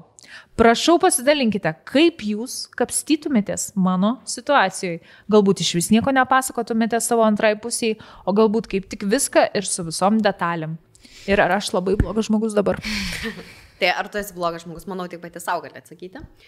O kaip jūs manot, kai išduodi savo antrą pusę su ta pačia lytim, tai yra išdavystė? Žinot, čia toks įdomus klausimas, nes aš manau ypatingai, kadangi jinai papasakojo vaikinui dalį tiesos ir tik dalį tiesos žinodamas, visi žino kaip vyrai, taip, oi, 2 moteris ten kažką daro, tai jiem čia ir seksi, ir faina. Ir aš iš tikrųjų galvoju, net jeigu jinai pasakytų jam, kad buvo ir kažkas daugiau, gal jis vis tiek dar galvotų, kad čia nieko tokio. Jis gal to nepriimtų kaip išdavystę? Jis nepriimtų, manau. Aš manau, kad jis nematytų kaip grėsmės santykiam. Aš manau, kad tai būtų visiškai priešinga situacija, jeigu, pavyzdžiui, mergina sužino, kad jos vyras buvo jai neištikimas su kitu vyru. Tai man atrodo kažkodėl... Kodėl? Bet kodėl, taip. Aš negaliu paaiškinti, kodėl. O jum nebūtų? Tu taip manai, aš manau, kad... Man pasakytų Mantelis, kad kitų bernų permėgojo, čiau, braškė. Ne, tai aš apie tai ir kalbu, kad man tai būtų, nepatiktų labai. Ir aš jau nebegalėčiau jį žiūrėti, kaip žiūrėjau prieš tai. Bet aš manau, jeigu aš pasakyčiau man, tai kad... Vienintelis žmogus permėgaus. Gali mums atsakyti, normaliai tai yra Rokas, nes yra vienintelė vyriška... Vyriškas kvapas šio. Jo, vyriškas kvapas. Taigi, Rokai, jeigu tavo antra pusė pasakytų, kad permėgėjo su mergina, ar priimtum tai kaip tikrai išdavystę, ar ne? Ne. Taip, vyrai galvoja. Vyrams yra kitaip. Tai nebuvo išdavystė. Viskas, išteisinta, byla baigta. Gerai, bet tai žiūrėkit, jeigu tu moteris su moterim permėga, tai neišdavystė, bet jeigu vyras su vyru permėga, tai jau... Aš šiaip neturėtų tai būti. Aš tai žinau, kodėl taip yra. Nes vyras, kai daro, seksą mylisi, jis turi matą daikčiuką ir jis jį dažniausiai kažkur įtalpina. Gerai. Kai moteris tai daro, moteris neturi tokio organo, kuris kažkur ten atsirastų viduje kito. Bet tu turi organą, kur kažkas kitas patenka. Taip, bet tarp moterų 2 kalbu. Jūs nebent žaislus turit kažkokius arba pirštai. Taip, bet tai nėra tavo intimus. Kaip čia paaiškinti? Aš suprantu, kad tai yra daugeliui asmeniškiau atrodo, kai tavo organas. Jo, kai jis į vidų kažkur patenka, negu kai mergos ten sako, ai, mes čia pasifingerinom ir viskas pasiglamonėjom. A ne, kažkas tokio, nes tai yra per daug intimų, kai vyras bet tai daro. Šiaip tai, aš kaip ir suprantu, kad logiškai mąstant, tai abiejais atvejais būtų išdavystė. Yra, man atrodo, šiek tiek kitaip, jeigu, tarkim, yra biseksualus žmogus ir kitas žmogus žino, kad jis yra biseksualus ir, tarkim, tu esi santykiuose su biseksualiu žmogum, tai tada aš jau su abiejom lytim traktuočiau, taip, tu mane išdavai. Bet šiuo atveju, tarkim, tas vaikinas net nežino ir šita mergina vis dar, kaip suprantu, nėra įstikinus, ar jinai biseksuali ar ne, bet manau, kad jo. Taip, tu esi biseksuali. Taip. Nes aš niekad su mergom būdama vienoj kompanijoje gerdama nepagalvojau, kaip graibyti jų papus. Nenoriu jų bučiuoti. Ir nepasidarau hornį, ten padaryti kokteilių. Tai jau čia turi būti kažkoks potraukis. Aš manau, kad tai yra gerai, tu sužinojai, jo, tu biseksuali. Aš nusprendžiu daug plaktų. pasilaižyti su mergom, tai mes esam pasilaižyti. Mes esam, jo. Bet ten jau visai kitas levelis buvo. Tu biseksui. Taip. Gerai, dabar ar reikia pasakyti vaikinui iki galo? Aš norėjau siūlyti, pabandykit trysam.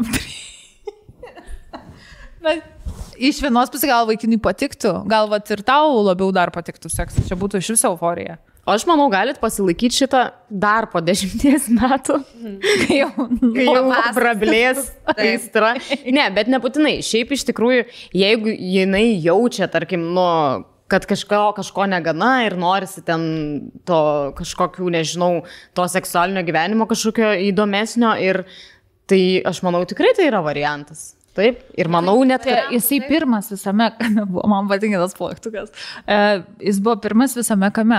Čia gali būti irgi va tas, kaip ir jinai sakė, kad jinai nieko nebuvo išbandžius ir visiškai nepažinojo savęs ir savo seksualinių fantazijų. taip. Ir vedama noro sužinoti, vedama noro išbandyti, padarė tai, apie ką galvojo. Pasidavė impulsui tiesiog, bet tas esminis visgi klausimas, nes žmogus vis tiek apie save galvoja, jo, vienas dalykas ar pasakyti ar ne, kitas ar tu esi blogas žmogus, ne, aš nemanau, kad tu esi blogas žmogus, ne. Taip. Ne, tu nesi blogas žmogus, jau buvo nuskambėjo iš karto po šio laiško. Taigi, dabar dar vienas liko sprendimas. Ar sakyti ar nesakyti? Ar sakyti ar nesakyti? Žiūrėkit, jeigu tu nori trysomo, tai pasakyk. Nebūtinai, kad tai įvyko, bet kad galvoji ir norėtum ir kad kažkas gal link to ėjo. Čia reikia pagalvoti apie vaikiną, ar jisai labai toksai... Ar jis pasirašyti galėtų? Jo, ar jis labiau open yra, ar labiau toksai uždaras. Jeigu tu žinai, kad jis tikrai bus prieš tai ir kad jį, tarkim... Suglumins tavo šitą istoriją. Ir suglumins, ir įskaudins gal, kam sakyti? Tada nėra prasmės. Jeigu gali tą paslaptim gyventi, tai aš irgi už tai. Jeigu tu tikrai, kaip čia rašai, jis tavo svajonių vaikinas, tu matai ateitį su juo, vaikus su juo, tai tiesiog pasilik šitą mažą pramogą, paslaptėlę savo. Kuri įvyko. Kuri įvyko, tai negeriau, kad nebūtų, kas pirmą ant savaitgalinį.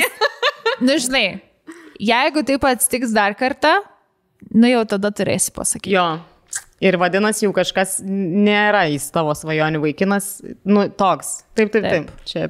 O šitoj vietoj, tai sakau, aš manau, kad labai nuo to vaikino priklauso. Jeigu jisai labai atviras viskam ir suprantantis, tai jis tikrai supras šitą situaciją ir dar, sakau, trysam pasiūlys. Taip. Jeigu ne, tai tiesiog.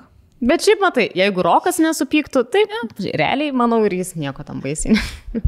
Šiaip vyrai, jeigu žiūrit podcast'ą, pasakykit, kaip galvoja. Ar jums atrodo tai lygiai tokia pati išdavystė, kaip su vyru, jeigu mergina tai padaro su mergina? Aš šiandien paklausiu Manto. O tai ką sakytų Rolas, ką Mantas sakytų? Mantas sakytų, kad ne. Kad neišdavystė, jam viskas būtų... kažkada kalbėjo apie tai. Tai jam būtų okei. Jo. O tau? Jo, maniškis irgi tikrai... Nelaikytų. Jei tai tik vieną kartą būtų. Ta prasme, kad čia nėra kažkoks... Kas savaitinis baigė. Kaip podcastas išeina, taip ir... Taip. Tai va, paklaus Manto. Paklausiu. Jūsų žiūrovai irgi laukiame atsakymų. Labai įdomi tema iš tikrųjų. Ir namie pasikalbėkit savo antrom pusėm apie tai. Nežinau, visko gali būti. Čia mes didžiosios patarinėtojos. Bet šiaip, byla baigta, tu nesi blogas žmogus. Oi, sulaužiau stalą. Nieko. Žinosim, iš kokios temos čia atėjo. Ir labai ačiū už laišką. Taip, labai įdomu buvo. Ir toks penas pamastymui ir mums pačioms. Taip. Ir šiaip labai šaunu, kad atsiranda būdų, kad ir kokių, kad žmonės jau nebebijo savo seksualinių fantazijų iki galo išbandyti. Tik tai nebent tos fantazijos yra kalakutas, tai nedarykit to. Ne, ir oškos, ne, jokių būdų. Tikrai yra dabar pripučiamų lėlių, kamon. Kodėl gyvūnai turi? Gyvūnų neišnaudokime, taip. Gulbių yra pripučiamų. Žinai, aš juokiuosi, bet čia jau nebejokinga dar. Tai ačiū labai, kad buvot su mumis, ačiū, kad žiūrėjote, ačiū, kad siunčiat laišką. Prie gyvūnų pisimo. Taip, ačiū už jūsų visus komentarus ir susitiksime kitą savaitę. Už 2. Čia. Jau birželis bus vasara.